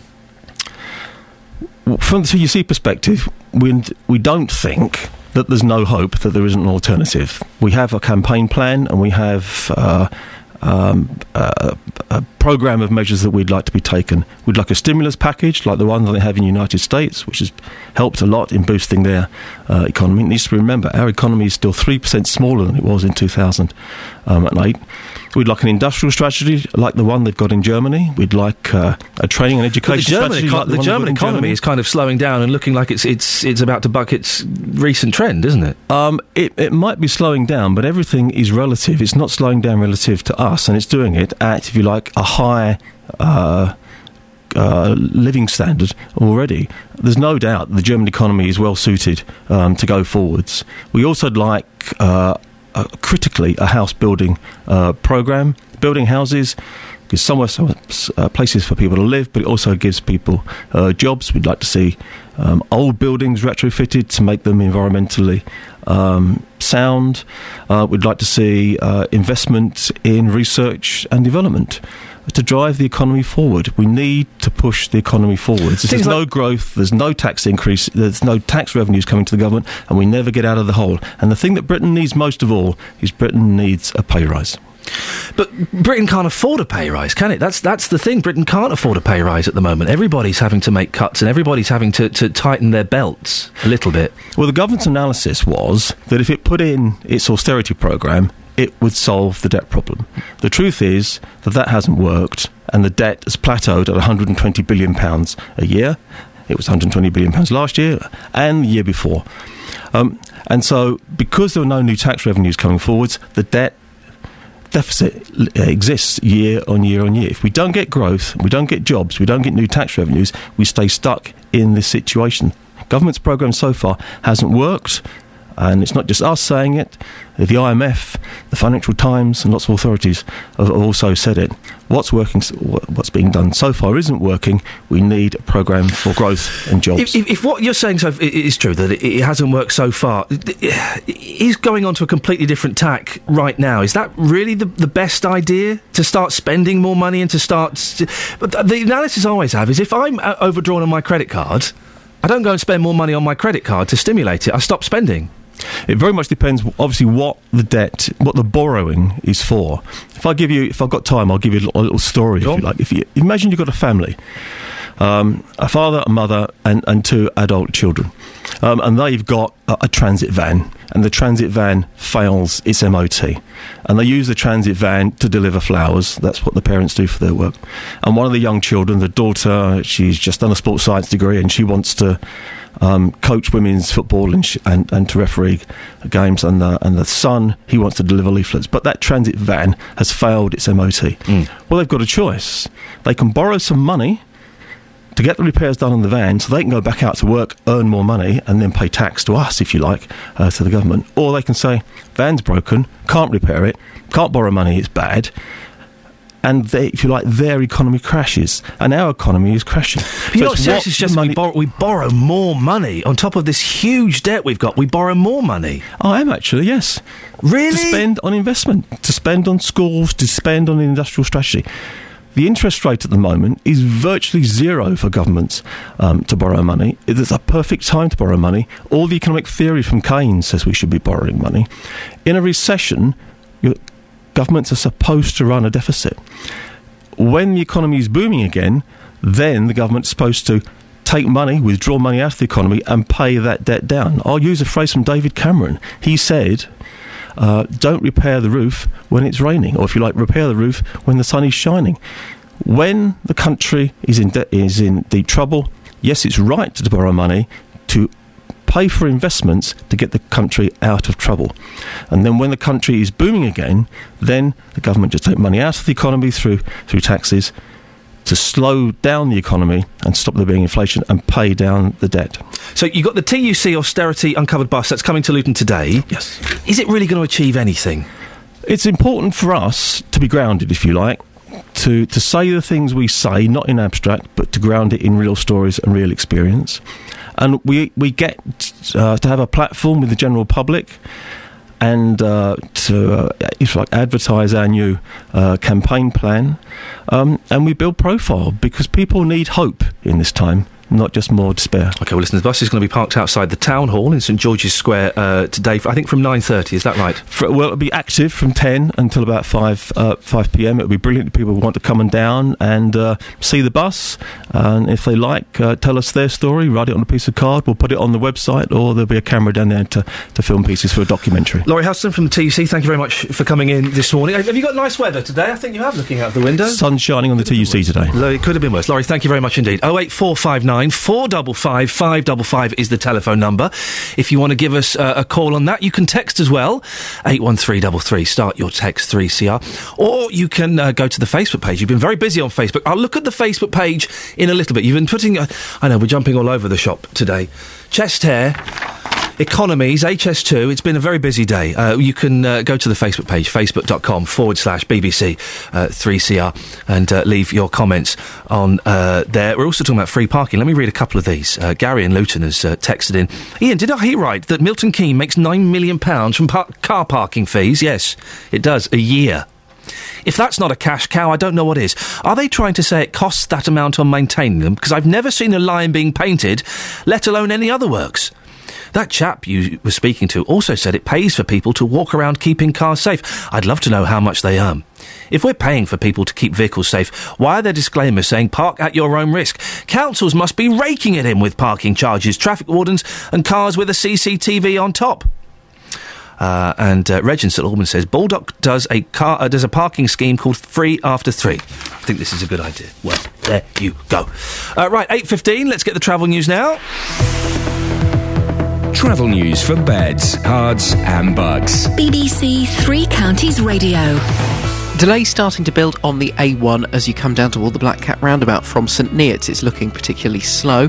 Also looking like the speed sensors are picking up some delays on the A428 and the A4280 along the Bromham Road in toward Bedford.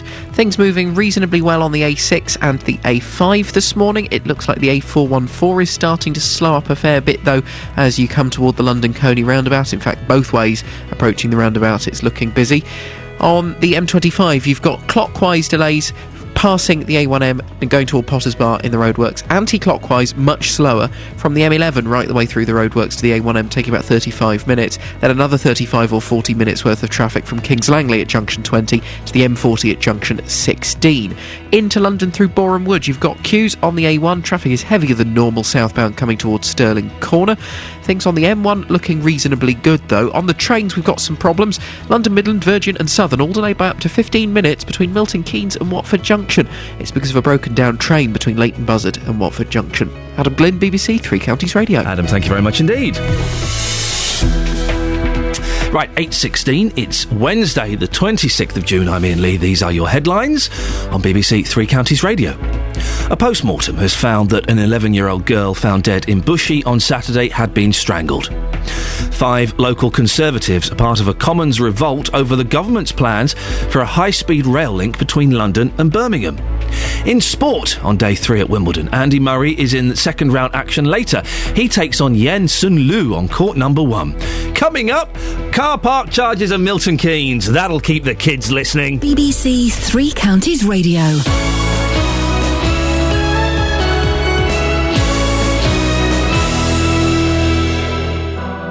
BBC Three Counties Radio.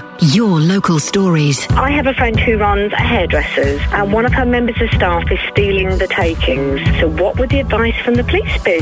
We'll find out, Sally. Your local life. Yesterday we were talking about the problem of shoplifting. So what can you do if you have staff who, to put it eloquently, are a bit light-fingered? Your local radio station. The one thing which seems to actually solve the problem for them, they all said, was I put in CCTV cameras. This is BBC Three Counties Radio.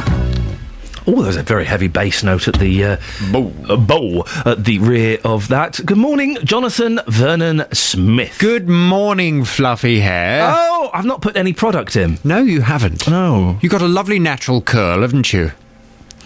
I believe that to be the case. Are you hairy? I can see a little bit of chest hair just poking out there. Yes, I'm quite hairy. But these men that wax them, why would anyone do that? I don't know. It's wrong. And I couldn't shave so close to my nipples.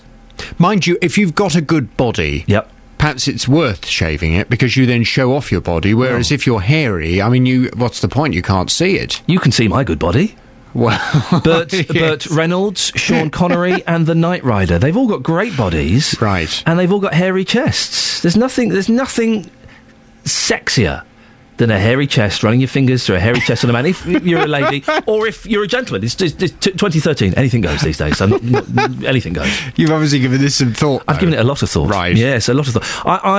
I've interviewed gentlemen and noticed that the thing is, when you wax it grows back again and itches. I'd imagine. So have you never tried it? I've never tried it. No. Right. You should get little whiteheads all over your pecs. I bet you would. 08459 455 555. If you're a lady that finds... your producer's almost holding her head in her hands at this conversation. I've not asked her for a preference, but... ladies, can we find a lady to call in who prefers... Can we get one who prefers smooth chests and one who prefers hairy chests and let them... Fight it out. Let's have a Harry fight. Hill-style fight. Now, you've got quite a serious thing on your show today, haven't you? What are you talking about? Coming up this morning on the Big Phone-In, what should we do with Iain Brady? The Moors murderer is in court and he wants to prove he's sane enough to leave hospital and go to prison. Why? Well, he's fed through a tube in hospital, but in prison he would be allowed, in effect, to starve himself to death. Well, many people think that's exactly what he wants to do. Brady spoke in public for the first time in nearly 50 years yesterday. He described himself as a petty criminal. So do you think that he should be moved to a prison where he could be in control of his own eating and perhaps his own life? Or should we keep him secure to think about what he's done, even though, of course, we should remember he has shown absolutely no remorse for what he's done. No. And the way he described the murderers... Petty crimes. It's just disgusting. I mean, it shows what kind of man five kiddies he killed, petty crimes. Disgusting. So I want your views as to what we should do with Iain Brady. He's launched this legal appeal. It's costing the taxpayer hundreds of thousands of pounds. What should we do with him?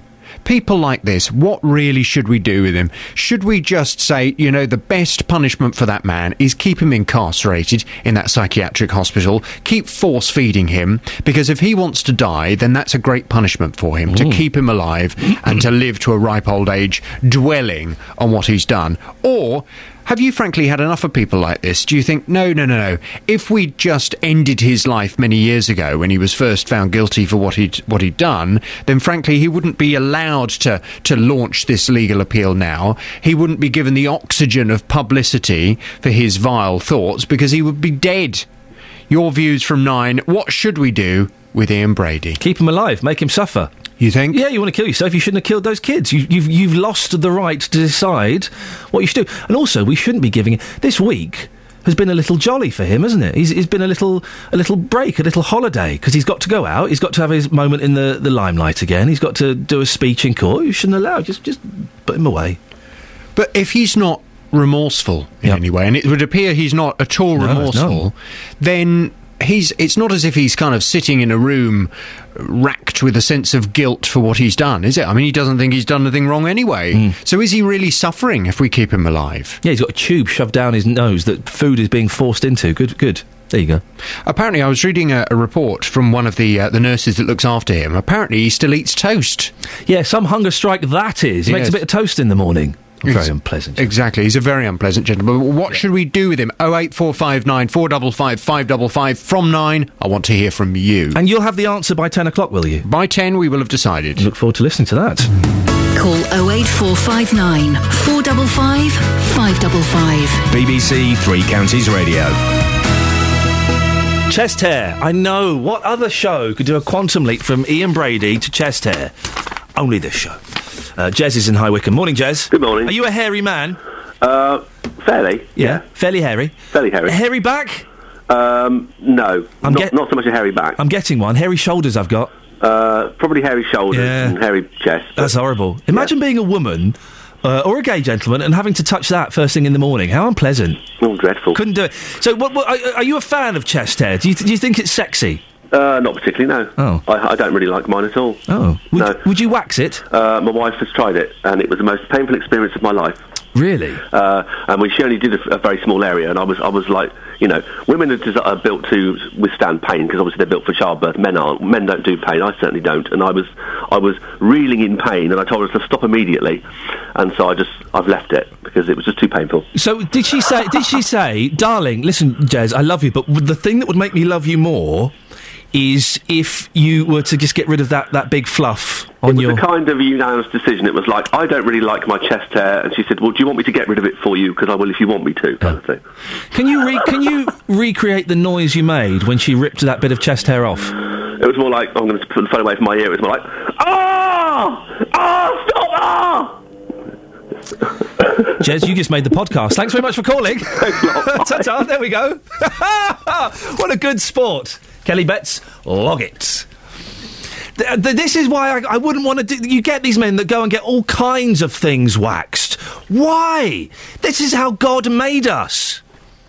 Just accept it. Live with it. Jez in High Wycombe, always a good sport. Now, this morning I've been talking about parking charges. Today, new parking charges come into effect in Milton Keynes. The first increase there since 2009. Milton Keynes Council earns £9 million a year from parking. I've just been sent this figure from Paul Scoynes, OK? Westminster City Council, 2007, 2008. Have a guess how much they made from parking. Have a guess. I'll tell you in a minute. It's incredible. Milton Keynes earns nearly £9 million a year. But they say the increases are necessary to generate the income needed to support transport and highways.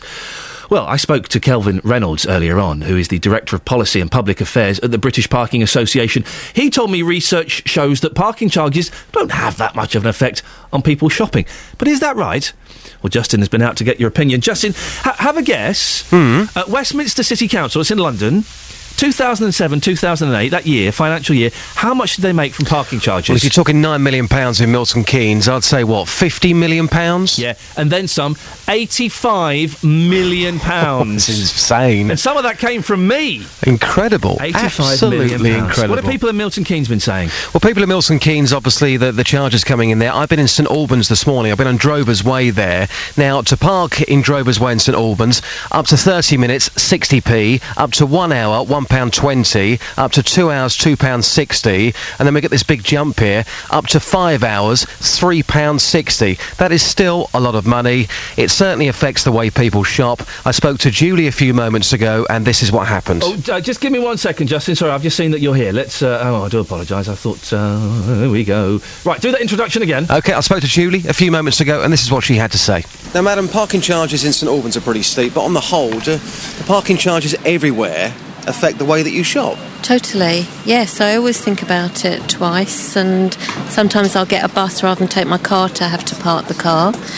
And I feel that shopping centres shouldn't charge because they need your trade and they want to bring people in. So they're penalising you by charging you the car parks by charging you. I mean, we know at the moment that shops are struggling, and it just makes the whole situation worse because they need your money, and if you're not going to be making that trip because you think, why should I park? Well, more shops could unfortunately go out of business because of that. And I think they are, and I think the whole high street has changed because of yellow lines. It was never like that in the 60s, 70s, and it's just got worse and worse. So you think then, in an ideal world, it should be free? It should be free, and also this pay by phone thing, I think that should be eliminated. Because not everyone's got a mobile phone. You still get charged 20p administration or so, and that's another cost added to your trip. Okay, just lastly, the car park behind us here, Drover's Way in St Albans, that's £3.60 for up to 5 hours. Is that utterly outrageous? What do you think? Yeah, I think it is. Yeah, I would think twice coming into St Albans. I would probably park down at Sainsbury's and walk up the hill if I could. Oh, Justin, don't get rid of the phone parking. Oh, no. Oh, no. I never have change on me. Keep the phone parking. It's a nightmare. The other week I had to make 5 phone calls. I think I was in Bedford at the time, and it's very, very confusing. But I went to Brent Cross yesterday. You didn't come shopping with me. No, Why? No. Why didn't you come shopping? Well, come on. No, I did say I was going to come shopping with you. Why I didn't realise you were going to go... I thought you were going to go to some local independent stores in Beds, Herts and Bucks. Not Brent Cross, Justin. Well, do you know what? I went to Brent Cross, drove down the M1 from Luton, and when I got there, it was free. It didn't cost me a penny, and I parked directly outside the shops. That is a very successful shopping centre to a lot of people. It's the principle. Why should I be paying a lot of money to park my car, to go and spend money to keep my local high street alive? It's the principle, Ian. Justin, thank you very much for that. Well, after the news, I'll be talking to the man in charge of transport and highways at Milton Keynes Council, Councillor John Bitt. If you want to put any questions to him, give me a call now. On the day that Milton Keynes parking charges go up for the first time in 4 years, if you want to have your say, 08459 455 555. You can speak to the man in charge of transport and highways at Milton Keynes Council. Give me a call now, 08459 455 555. Travel news for beds, cards and bugs. BBC Three Counties Radio. Slow traffic on the A1 from St Neots down to the Black Cat roundabout and the A421, the Bedford Road. Things looking quite busy on the A5. You've got patches of traffic from Hopcliffe down toward Dunstable, through Dunstable and past Houghton Regis, and then a little bit of traffic as well as you go past Markyate and down toward the M1. The M1's been running quite well this morning. On the cameras, there are no major issues. It's pretty slow in London Coney on the A414 approaching the London Coney roundabout. Possibly some slow-moving traffic in Hemel Hempstead along Breakspear Way, again up toward the M1. And the A41's looking slow as you come down toward the M25. Fair bit of traffic on the M25. First off, clockwise going into the roadworks from the A1M toward Potters Bar. Anti-clockwise, it's slow from back at the M11 round to the roadworks section, and then about 35 or 40 minutes worth of traffic from Kings Langley at junction 20 through to the M40 at junction 16. And on the trains, you have delays of up to 15 minutes for Virgin, London Midland and Southern services running between Milton Keynes Central and Watford Junction, all because of a broken down train between Leighton Buzzard and Watford Junction. Adam Glynn, BBC Three Counties Radio. Thank you, Adam. It's 8:30. Let's get the news and sport now. Here's Catherine Boyle. Across beds, hearts and bugs. This is BBC Three Counties Radio.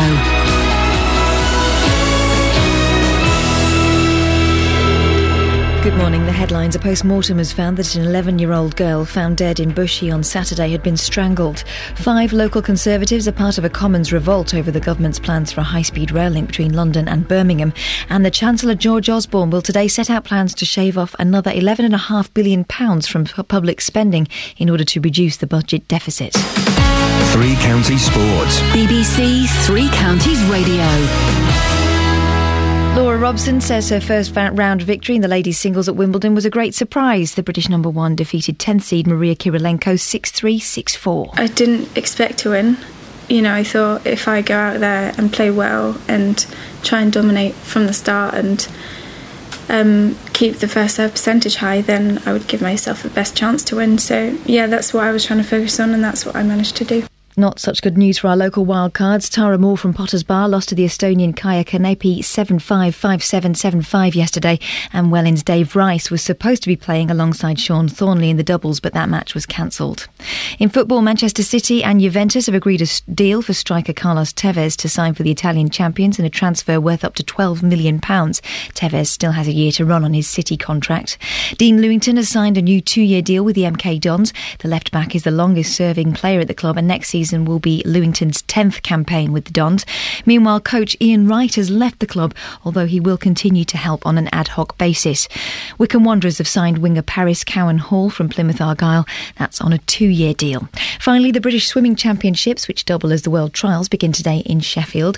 Luton's Lawrence Palmer competes in the 50 metres breaststroke, and Aylesbury's Craig Gibbons is in the 100 metres, as well as the 50 metres freestyle, which takes place today. It's going to take a big swim, but I've put the training in this year, and off the back of a successful Olympic year and everything that went well for me last year, the confidence is high, so I'm looking forward to it. And that's your latest news and sport. I'll be back with more at 9 o'clock.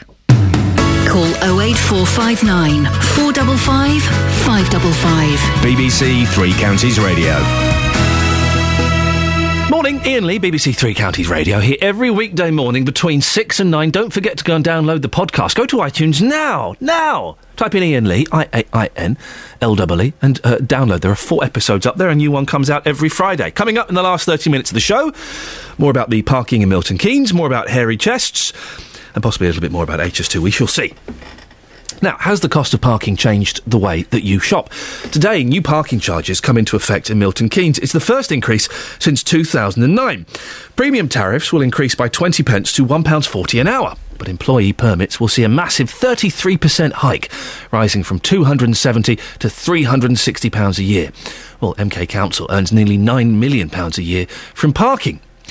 08459 455 555. Conservative councillor John Bint is in charge of transport and highways at Milton Keynes Council. John, why are these increases coming in today? They're coming in today because when we set the budget for the council services for the year, which was set back in February, this was the decision that council came to, and they're coming in now because they have to go through legal processes, organise things with your parking contractor and those things, so that's why it's coming in now. How much extra money per year are you expecting to raise?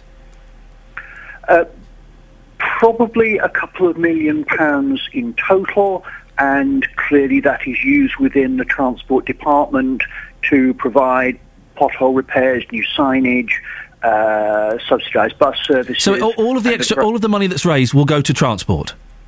Absolutely. How do you decide what level of increase you're going to implement?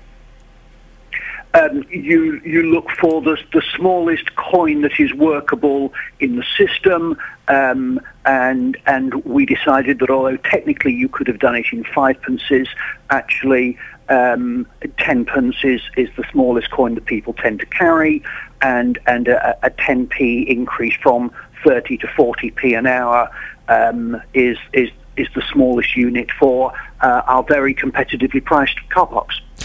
What about the employee permits? They're seeing a massive 33% hike. Why? Because the cost, as I mentioned, has gone up from 30p an hour to 40p an hour, and clearly if you have a permit in a purple space, a standard rated space, then you're paying half what everybody else is paying, but it's still the same percentage increase. An extra £90. Based on the fact that it's a 10p. An extra £90 a year, though. Is that fair, really? What, that these people continue to enjoy parking at half price? Yes, I think that's an appropriate. The rate of inflation is less. The rate of inflation is less than 3%. So a 33% increase to some might seem excessive. I think if you're looking at the difference in 30p and 40p an hour, then I think that's a reasonable, regrettable, necessary small increase for the really quite considerable amount of money that is spent on maintaining car parks, maintaining roads, and maintaining transport in Milton Keynes. But the £90 a year, I know that this is how it works, but the £90 a year for the employee permits, that will hit people hard, won't it? That continues to be a 50% discount on the price that everybody else is paying, and we think that's an appropriate level of discount. But maintaining the level of discount, you're still getting it. You think a 33% increase, because that's what it is appropriate for the employee permits? We think that when you've got a 30p an hour basic pricing unit, and it's gone up to 40p for the first time in many years, that we think this is appropriate, and we think that so the increase should enjoy half price. Just to clarify, that the £270 to £360 a year, 33% increase, despite the inflation being less than 3%, you think that's fair and appropriate? It's the equivalent of a 30p to 40p. You think that's fair and appropriate? I said I think it's the equivalent of a 30p to 40p, if you just answer the question, and you continue to get a half price. So you do think that's appropriate? We think it's necessary that you have to raise money to spend on transport. But do you think that the question is... The question is very specific. I heard your question. Could you answer the question then, John? Do you think that's appropriate? I've made the point that when you have units of 30p to 40p, when you John, have a unit of 10p, I'm asking I heard your question and I've answered it. I'm asking you a very, very specific question, and if you could, maybe I'm not explaining it clearly enough, but just to clarify, you think the increase from £270 a year to £360 a year, a 33% increase for the employee permits, when inflation is less than 3%, do you think that's appropriate? We think it's a necessary way of working, given the units and the multiples of the way these things work in 10p and coins. And we're retaining the discount of people buying permits continue to get half price on their parking. So you do think that's appropriate? I'm sorry, I'm confused as to why you're slightly not answering the question. You do think that's appropriate? I think I've given you an answer. I think you're trying to put words into my mouth. Well, I'm trying... John, is it appropriate? Yes or no? It's a yes or no answer. You're talking about this 10 pence increase, this 33% increase, when inflation is less than 3%. Is that appropriate? That's a simple yes or no. This is the first time these prices have gone up for nearly 5 years. Oh, John, for goodness sakes. It's a yes or no answer. You've had a clear answer. I'm sorry it wasn't the one you wanted. It's not clear. I think you're fudging ever so slightly, sir, if you don't mind me saying, and I think the listeners will as well. Let's stay there, John, because we can speak to Phil Windsor, who's City Centre Manager for Milton Keynes City Centre Limited, who represent the interests of 50 companies based in Milton Keynes. Phil, this 33% increase, do you think that's appropriate? Well, I'm sorry. I just don't think it's appropriate in this current financial climate. We've got, as you say, 50 members from blue chip companies down to SMEs situated in central Milton Keynes, and it's their employees are going to have to take the financial hit. When, as you say, we've got inflation nationally running at less than 3%, about 2.6, 2.7%. And how on earth, John can say, well, this is fair and reasonable. I just don't understand. I mean, his point about the coinage, I pay every day when I go to work at the pay and display, and if I haven't got the appropriate coins, in effect, I pay over as many people do. They could have gone for a 5p, but they decided 10p was more common. I don't quite understand that one. In respect of the permits, the fact is that those permits are bought probably on credit or debit cards or cash at the parking office. So the whole issue about 33% increase for employees paying on a permit, not having to put a 5p coin in a slot, it just doesn't make any sense at all. And I think what really annoys our members is, 33% is a whopping increase, even having regard to the fact that prices have been frozen for a couple of years, is what is the money being spent on? And John just referred to potholes, signs and subsidised transport. Potholes in central Milton Keynes are not being repaired. Granite sets are still kicked up at corners. Signage, well, it gets worse by the week as signs become worn and you can't actually read where some of the parking areas are. The actual colours for standard and premium rate are wearing away, so not before long people won't know what to put in the machine because they won't know what colour they're parking in. And subsidised transport, as far as public bus services, yes, we have a green group within our organisation and we actively try and promote people using public transport to come into central Milton Keynes. It's a massive footfall area. But let's have some transparency. Let's see where the £9 million has actually been spent. Well, Phil, let's put that to John. And also, we just had Bill in Milton Keynes wants to know if the money will go on potholes. He says they're all over Milton Keynes, John. There are a lot of potholes. We've got a lot of roads. We've got a lot of road users. So it's inevitably necessary that you have to spend a lot on mending them. We recognise that we need to spend more on maintenance of the parking areas, and clearly that argues towards needing to have more funds available. So nobody is suggesting a single reason why we don't need the money. Everybody is saying there's a whole load of things. We've got a wish list for maintenance. But people aren't seeing where this £9 million a year you're getting, soon to be around £11 million if your estimate's correct. People aren't seeing that this money is being spent. I think that's what Phil and our texter just said. Well, that's all a matter of public record. It's all part of the budget deliberations. The budget for the department is public record. If people want to argue that it should be spent more on potholes and less on signing, then happy to have that debate. But what you've just illustrated from Phil and the other listeners' comments is actually people want us to be spending more on maintenance. Phil, let's put that to Phil. John, let me just put that to Phil. Phil, how do you respond? Yes, we do want the maintenance, the particularly central Milton Keynes as a gateway for visitors and businesses coming into Milton Keynes. It's looking decidedly shabby. We do audits. We've sent the information and data through to the council, and actually nothing is getting done. We used to have a fix-it crew who went round and did speedy repairs. It's being cut. The bus services are being cut. The potholes aren't getting repaired as they were, in previous years. So the situation is that extra income is coming into the pot. I understand the budgetary process that John's referring to, but let's see some of the actuals, not the budget. We need £11 million. Let's see what's been spent since April on the highway infrastructure and subsidise bus services, etc., out of those parking monies. Phil, let me just interrupt. Tim in Luton is on the line. Tim, you've got a point you'd like to put to John. What's your point, please? Good morning, Ian. Well, in fact, listening to you chaps chatting away there has prompted me to suggest that John is pursuing a career for Westminster because he's refusing to answer your questions directly, and they're very straightforward questions. But my point is, despite the fact I can afford the parking charges, I refuse to go to Milton Keynes out of principle. It's, in essence, really a very nice shopping centre. But why can't they do, for example, when my father was in hospital over in Hemel Hempstead, to avoid the excessive parking charges in Hemel Hempstead Hospital, I would park in Asda, and sorry to mention the company name, but to avoid paying their parking charges, if I shopped in store, my parking fee was refunded. So, Tim, you're basically, just because we're running out of time, you're saying that the parking charges in Milton Keynes are keeping you away from using the shops there? In essence, yes. John, how do you respond to that?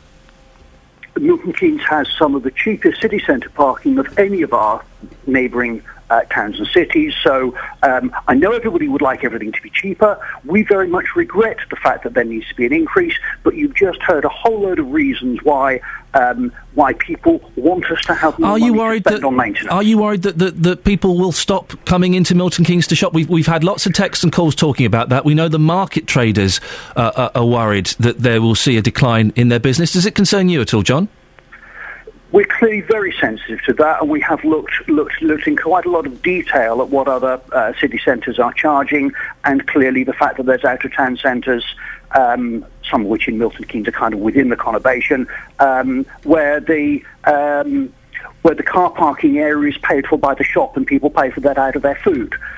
Shopping, and we can't do that in CMK, but clearly we are sensitive. We believe that in view of the demand and the fact that it's a great place to go, and the fact that everybody wants us to spend more on maintenance, and despite Phil's comment, actually we have spent several £1 million in the last year or so on the walkways and footpaths around the city centre, which lots of people have emailed me to say are looking really smart, going down towards the station. So we are continuing to invest in that. We're sorry it costs money, but it costs money. The motorist gets a great value parking in CMK compared to any other place, and the money is being spent on roads and transport. Phil, final word to you.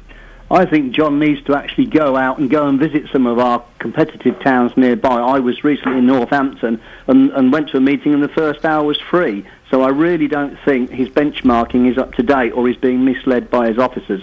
There needs to be a rapid rethink on this to look hard at where the money is being spent. Let's just have some transparency. We all know about the costs, and the maintenance is required, and if every penny that people spend was spent on transport-related matters and it was all put in the public domain, fine. Then let's have a further debate. Phil, thank you very much indeed. The two voices you heard there, Phil Windsor, City Centre Manager for Milton Keynes City Centre Limited, and the other gentleman was Conservative Councillor John Bint, who's in charge of transport and highways at Milton Keynes Council. Want your say? Got 15 minutes left of the show. 08459 455 555. Travel news for beds, cards and bugs. BBC Three Counties Radio. Still some delays on the A1 as you come down from St Neots toward the Black Cat roundabout, and it's looking a little slow according to the speed sensors as you then come into Sandy as well. In Hitchin, things aren't looking too bad for the minute, but sensors are picking up a short delay as you come along the A600, the Bedford Road, on the southbound side into Hitchin. Past Hatfield and Welwyn Garden City, the A1M this morning actually looking surprisingly good. We have got queues though in London Coney on the A414 approaching the London Coney roundabout and the A1081. Things in Hemel Hempstead, well, they're slowing up on the A414 as you come up to the M1. It's also quite busy on the A41 down to the M25. If you're on the motorway, anti-clockwise, it's really slow from Kings Langley down to the M40 junction 20 to junction 16, taking around 35 or 40 minutes to get through the traffic. And if you're driving further into London on the A1, it's still looking slow through Boreham Wood down toward Mill Hill. On the trains, good news, because most of the delays seem to have eased off a little bit. We've got delays of up to 15 minutes, though. London Midland, Southern and Virgin train services, Milton Keynes Central to Watford Junction, after a train broke down earlier this morning between Leighton Buzzard and Watford Junction. Adam Glynn, BBC Three Counties Radio. Adam, thank you very much. Right, 8:48. It's Wednesday, the 26th of June. I'm Iain Lee. These are your headlines on BBC Three Counties Radio. A post-mortem has found that an 11-year-old girl found dead in Bushey on Saturday had been strangled. 5 local Conservatives are trying to block a bill which would give the government the power to spend an unlimited amount building HS2. In sport, Manchester City striker Carlos Tevez is on the verge of a move to Juventus in a deal thought to be worth £12 million. Coming up, we'll have your comments on parking charges. 08459 455 555. You heard the councillor John Bint there defending the rise in parking charges in Milton Keynes. What do you think? Does it affect the way you shop? We'll talk about that more after the weather with Sarah Thornton. Beds, Hearts and Bucks weather. BBC Three Counties Radio. Thank you very much indeed. We've got some nice breaks appearing now in the cloud. Looks like Buckinghamshire and Bedfordshire currently seeing the best of that. Hertfordshire, you've got a little bit more cloud according to the satellite picture, but it is thinning and breaking. So for all 3 counties, we're looking at a generally dry day with some good brighter sunny spells coming through, and in the best of that, top temperature of 20 or 21 Celsius. Now, I'd say generally dry day because this evening there's a risk of a few stray showers just coming in about 8 o'clock this evening, something like that. They'll be really well isolated, but just worth a mention. Could affect things, could potentially, just for the very end of the day, affect things at Wimbledon. But the likelihood is it'll be after play has finished, and then they'll clear away nicely. We'll be dry through the night. Dry start to the day tomorrow. Again, good brighter sunny spells, but cloud increasing from the west as we go through the morning into the afternoon, and that will bring us some light and patchy rain late in the afternoon, which will become a little heavier and more widespread as we go through the evening hours. That again could affect play at Wimbledon, more likely to, I think, tomorrow, and also play at the Oval if you're interested in the cricket. And then that'll clear away, but we will be left with yet more sort of claggy weather to come in for Friday morning.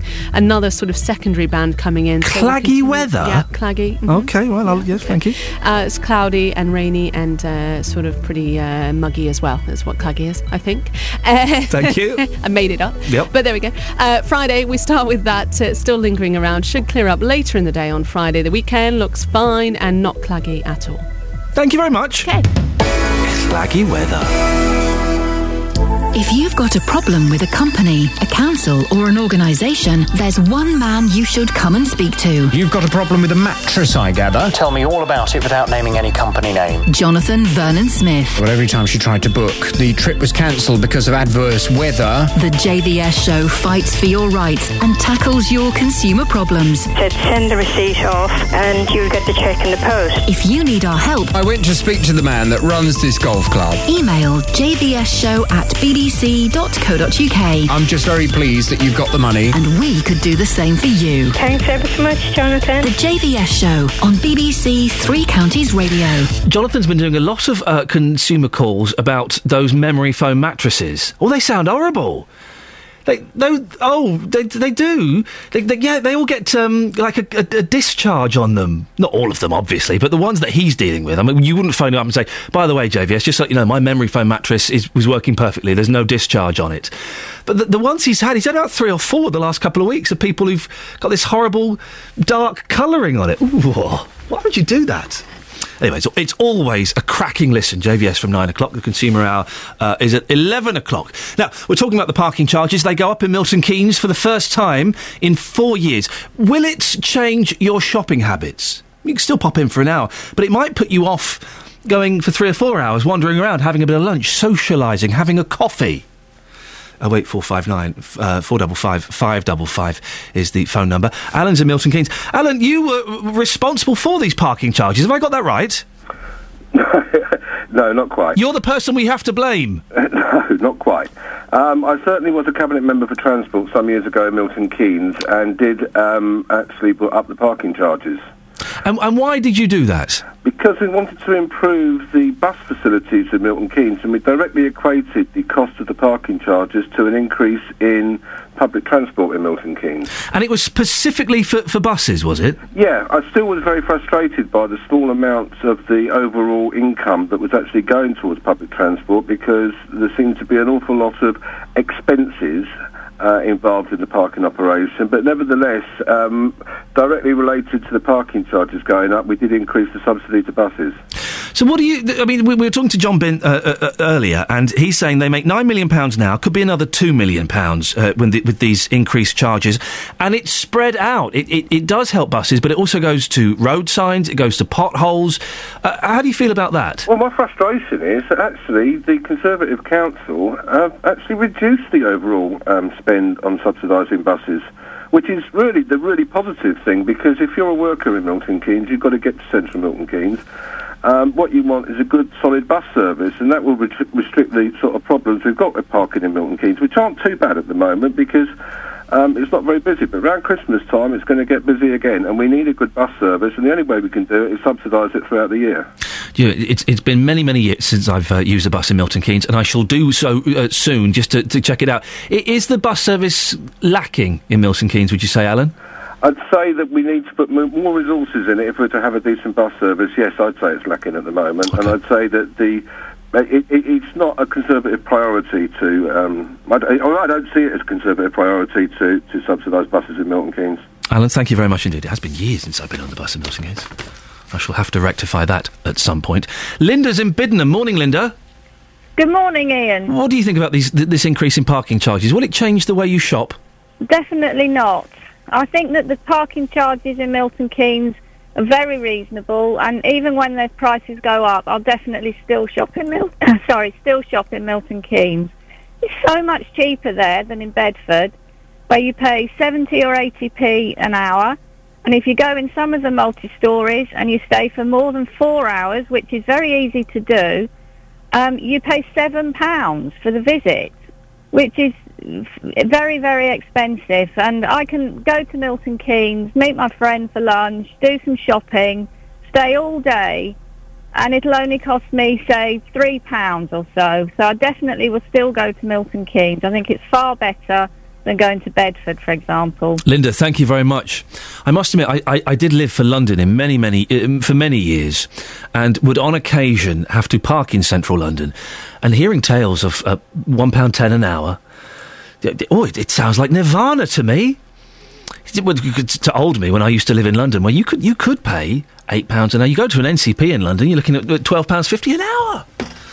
But let's keeping it in beds, hearts and bucks. Maria's in Luton. Maria, will these increase in charges, do they affect your shopping habits? Well, all parking charges affect my shopping habits. I pretty much have to think twice about everything, and would rather shop on the internet where I can get free delivery instead of having to go all the way out and spend fuel and petrol.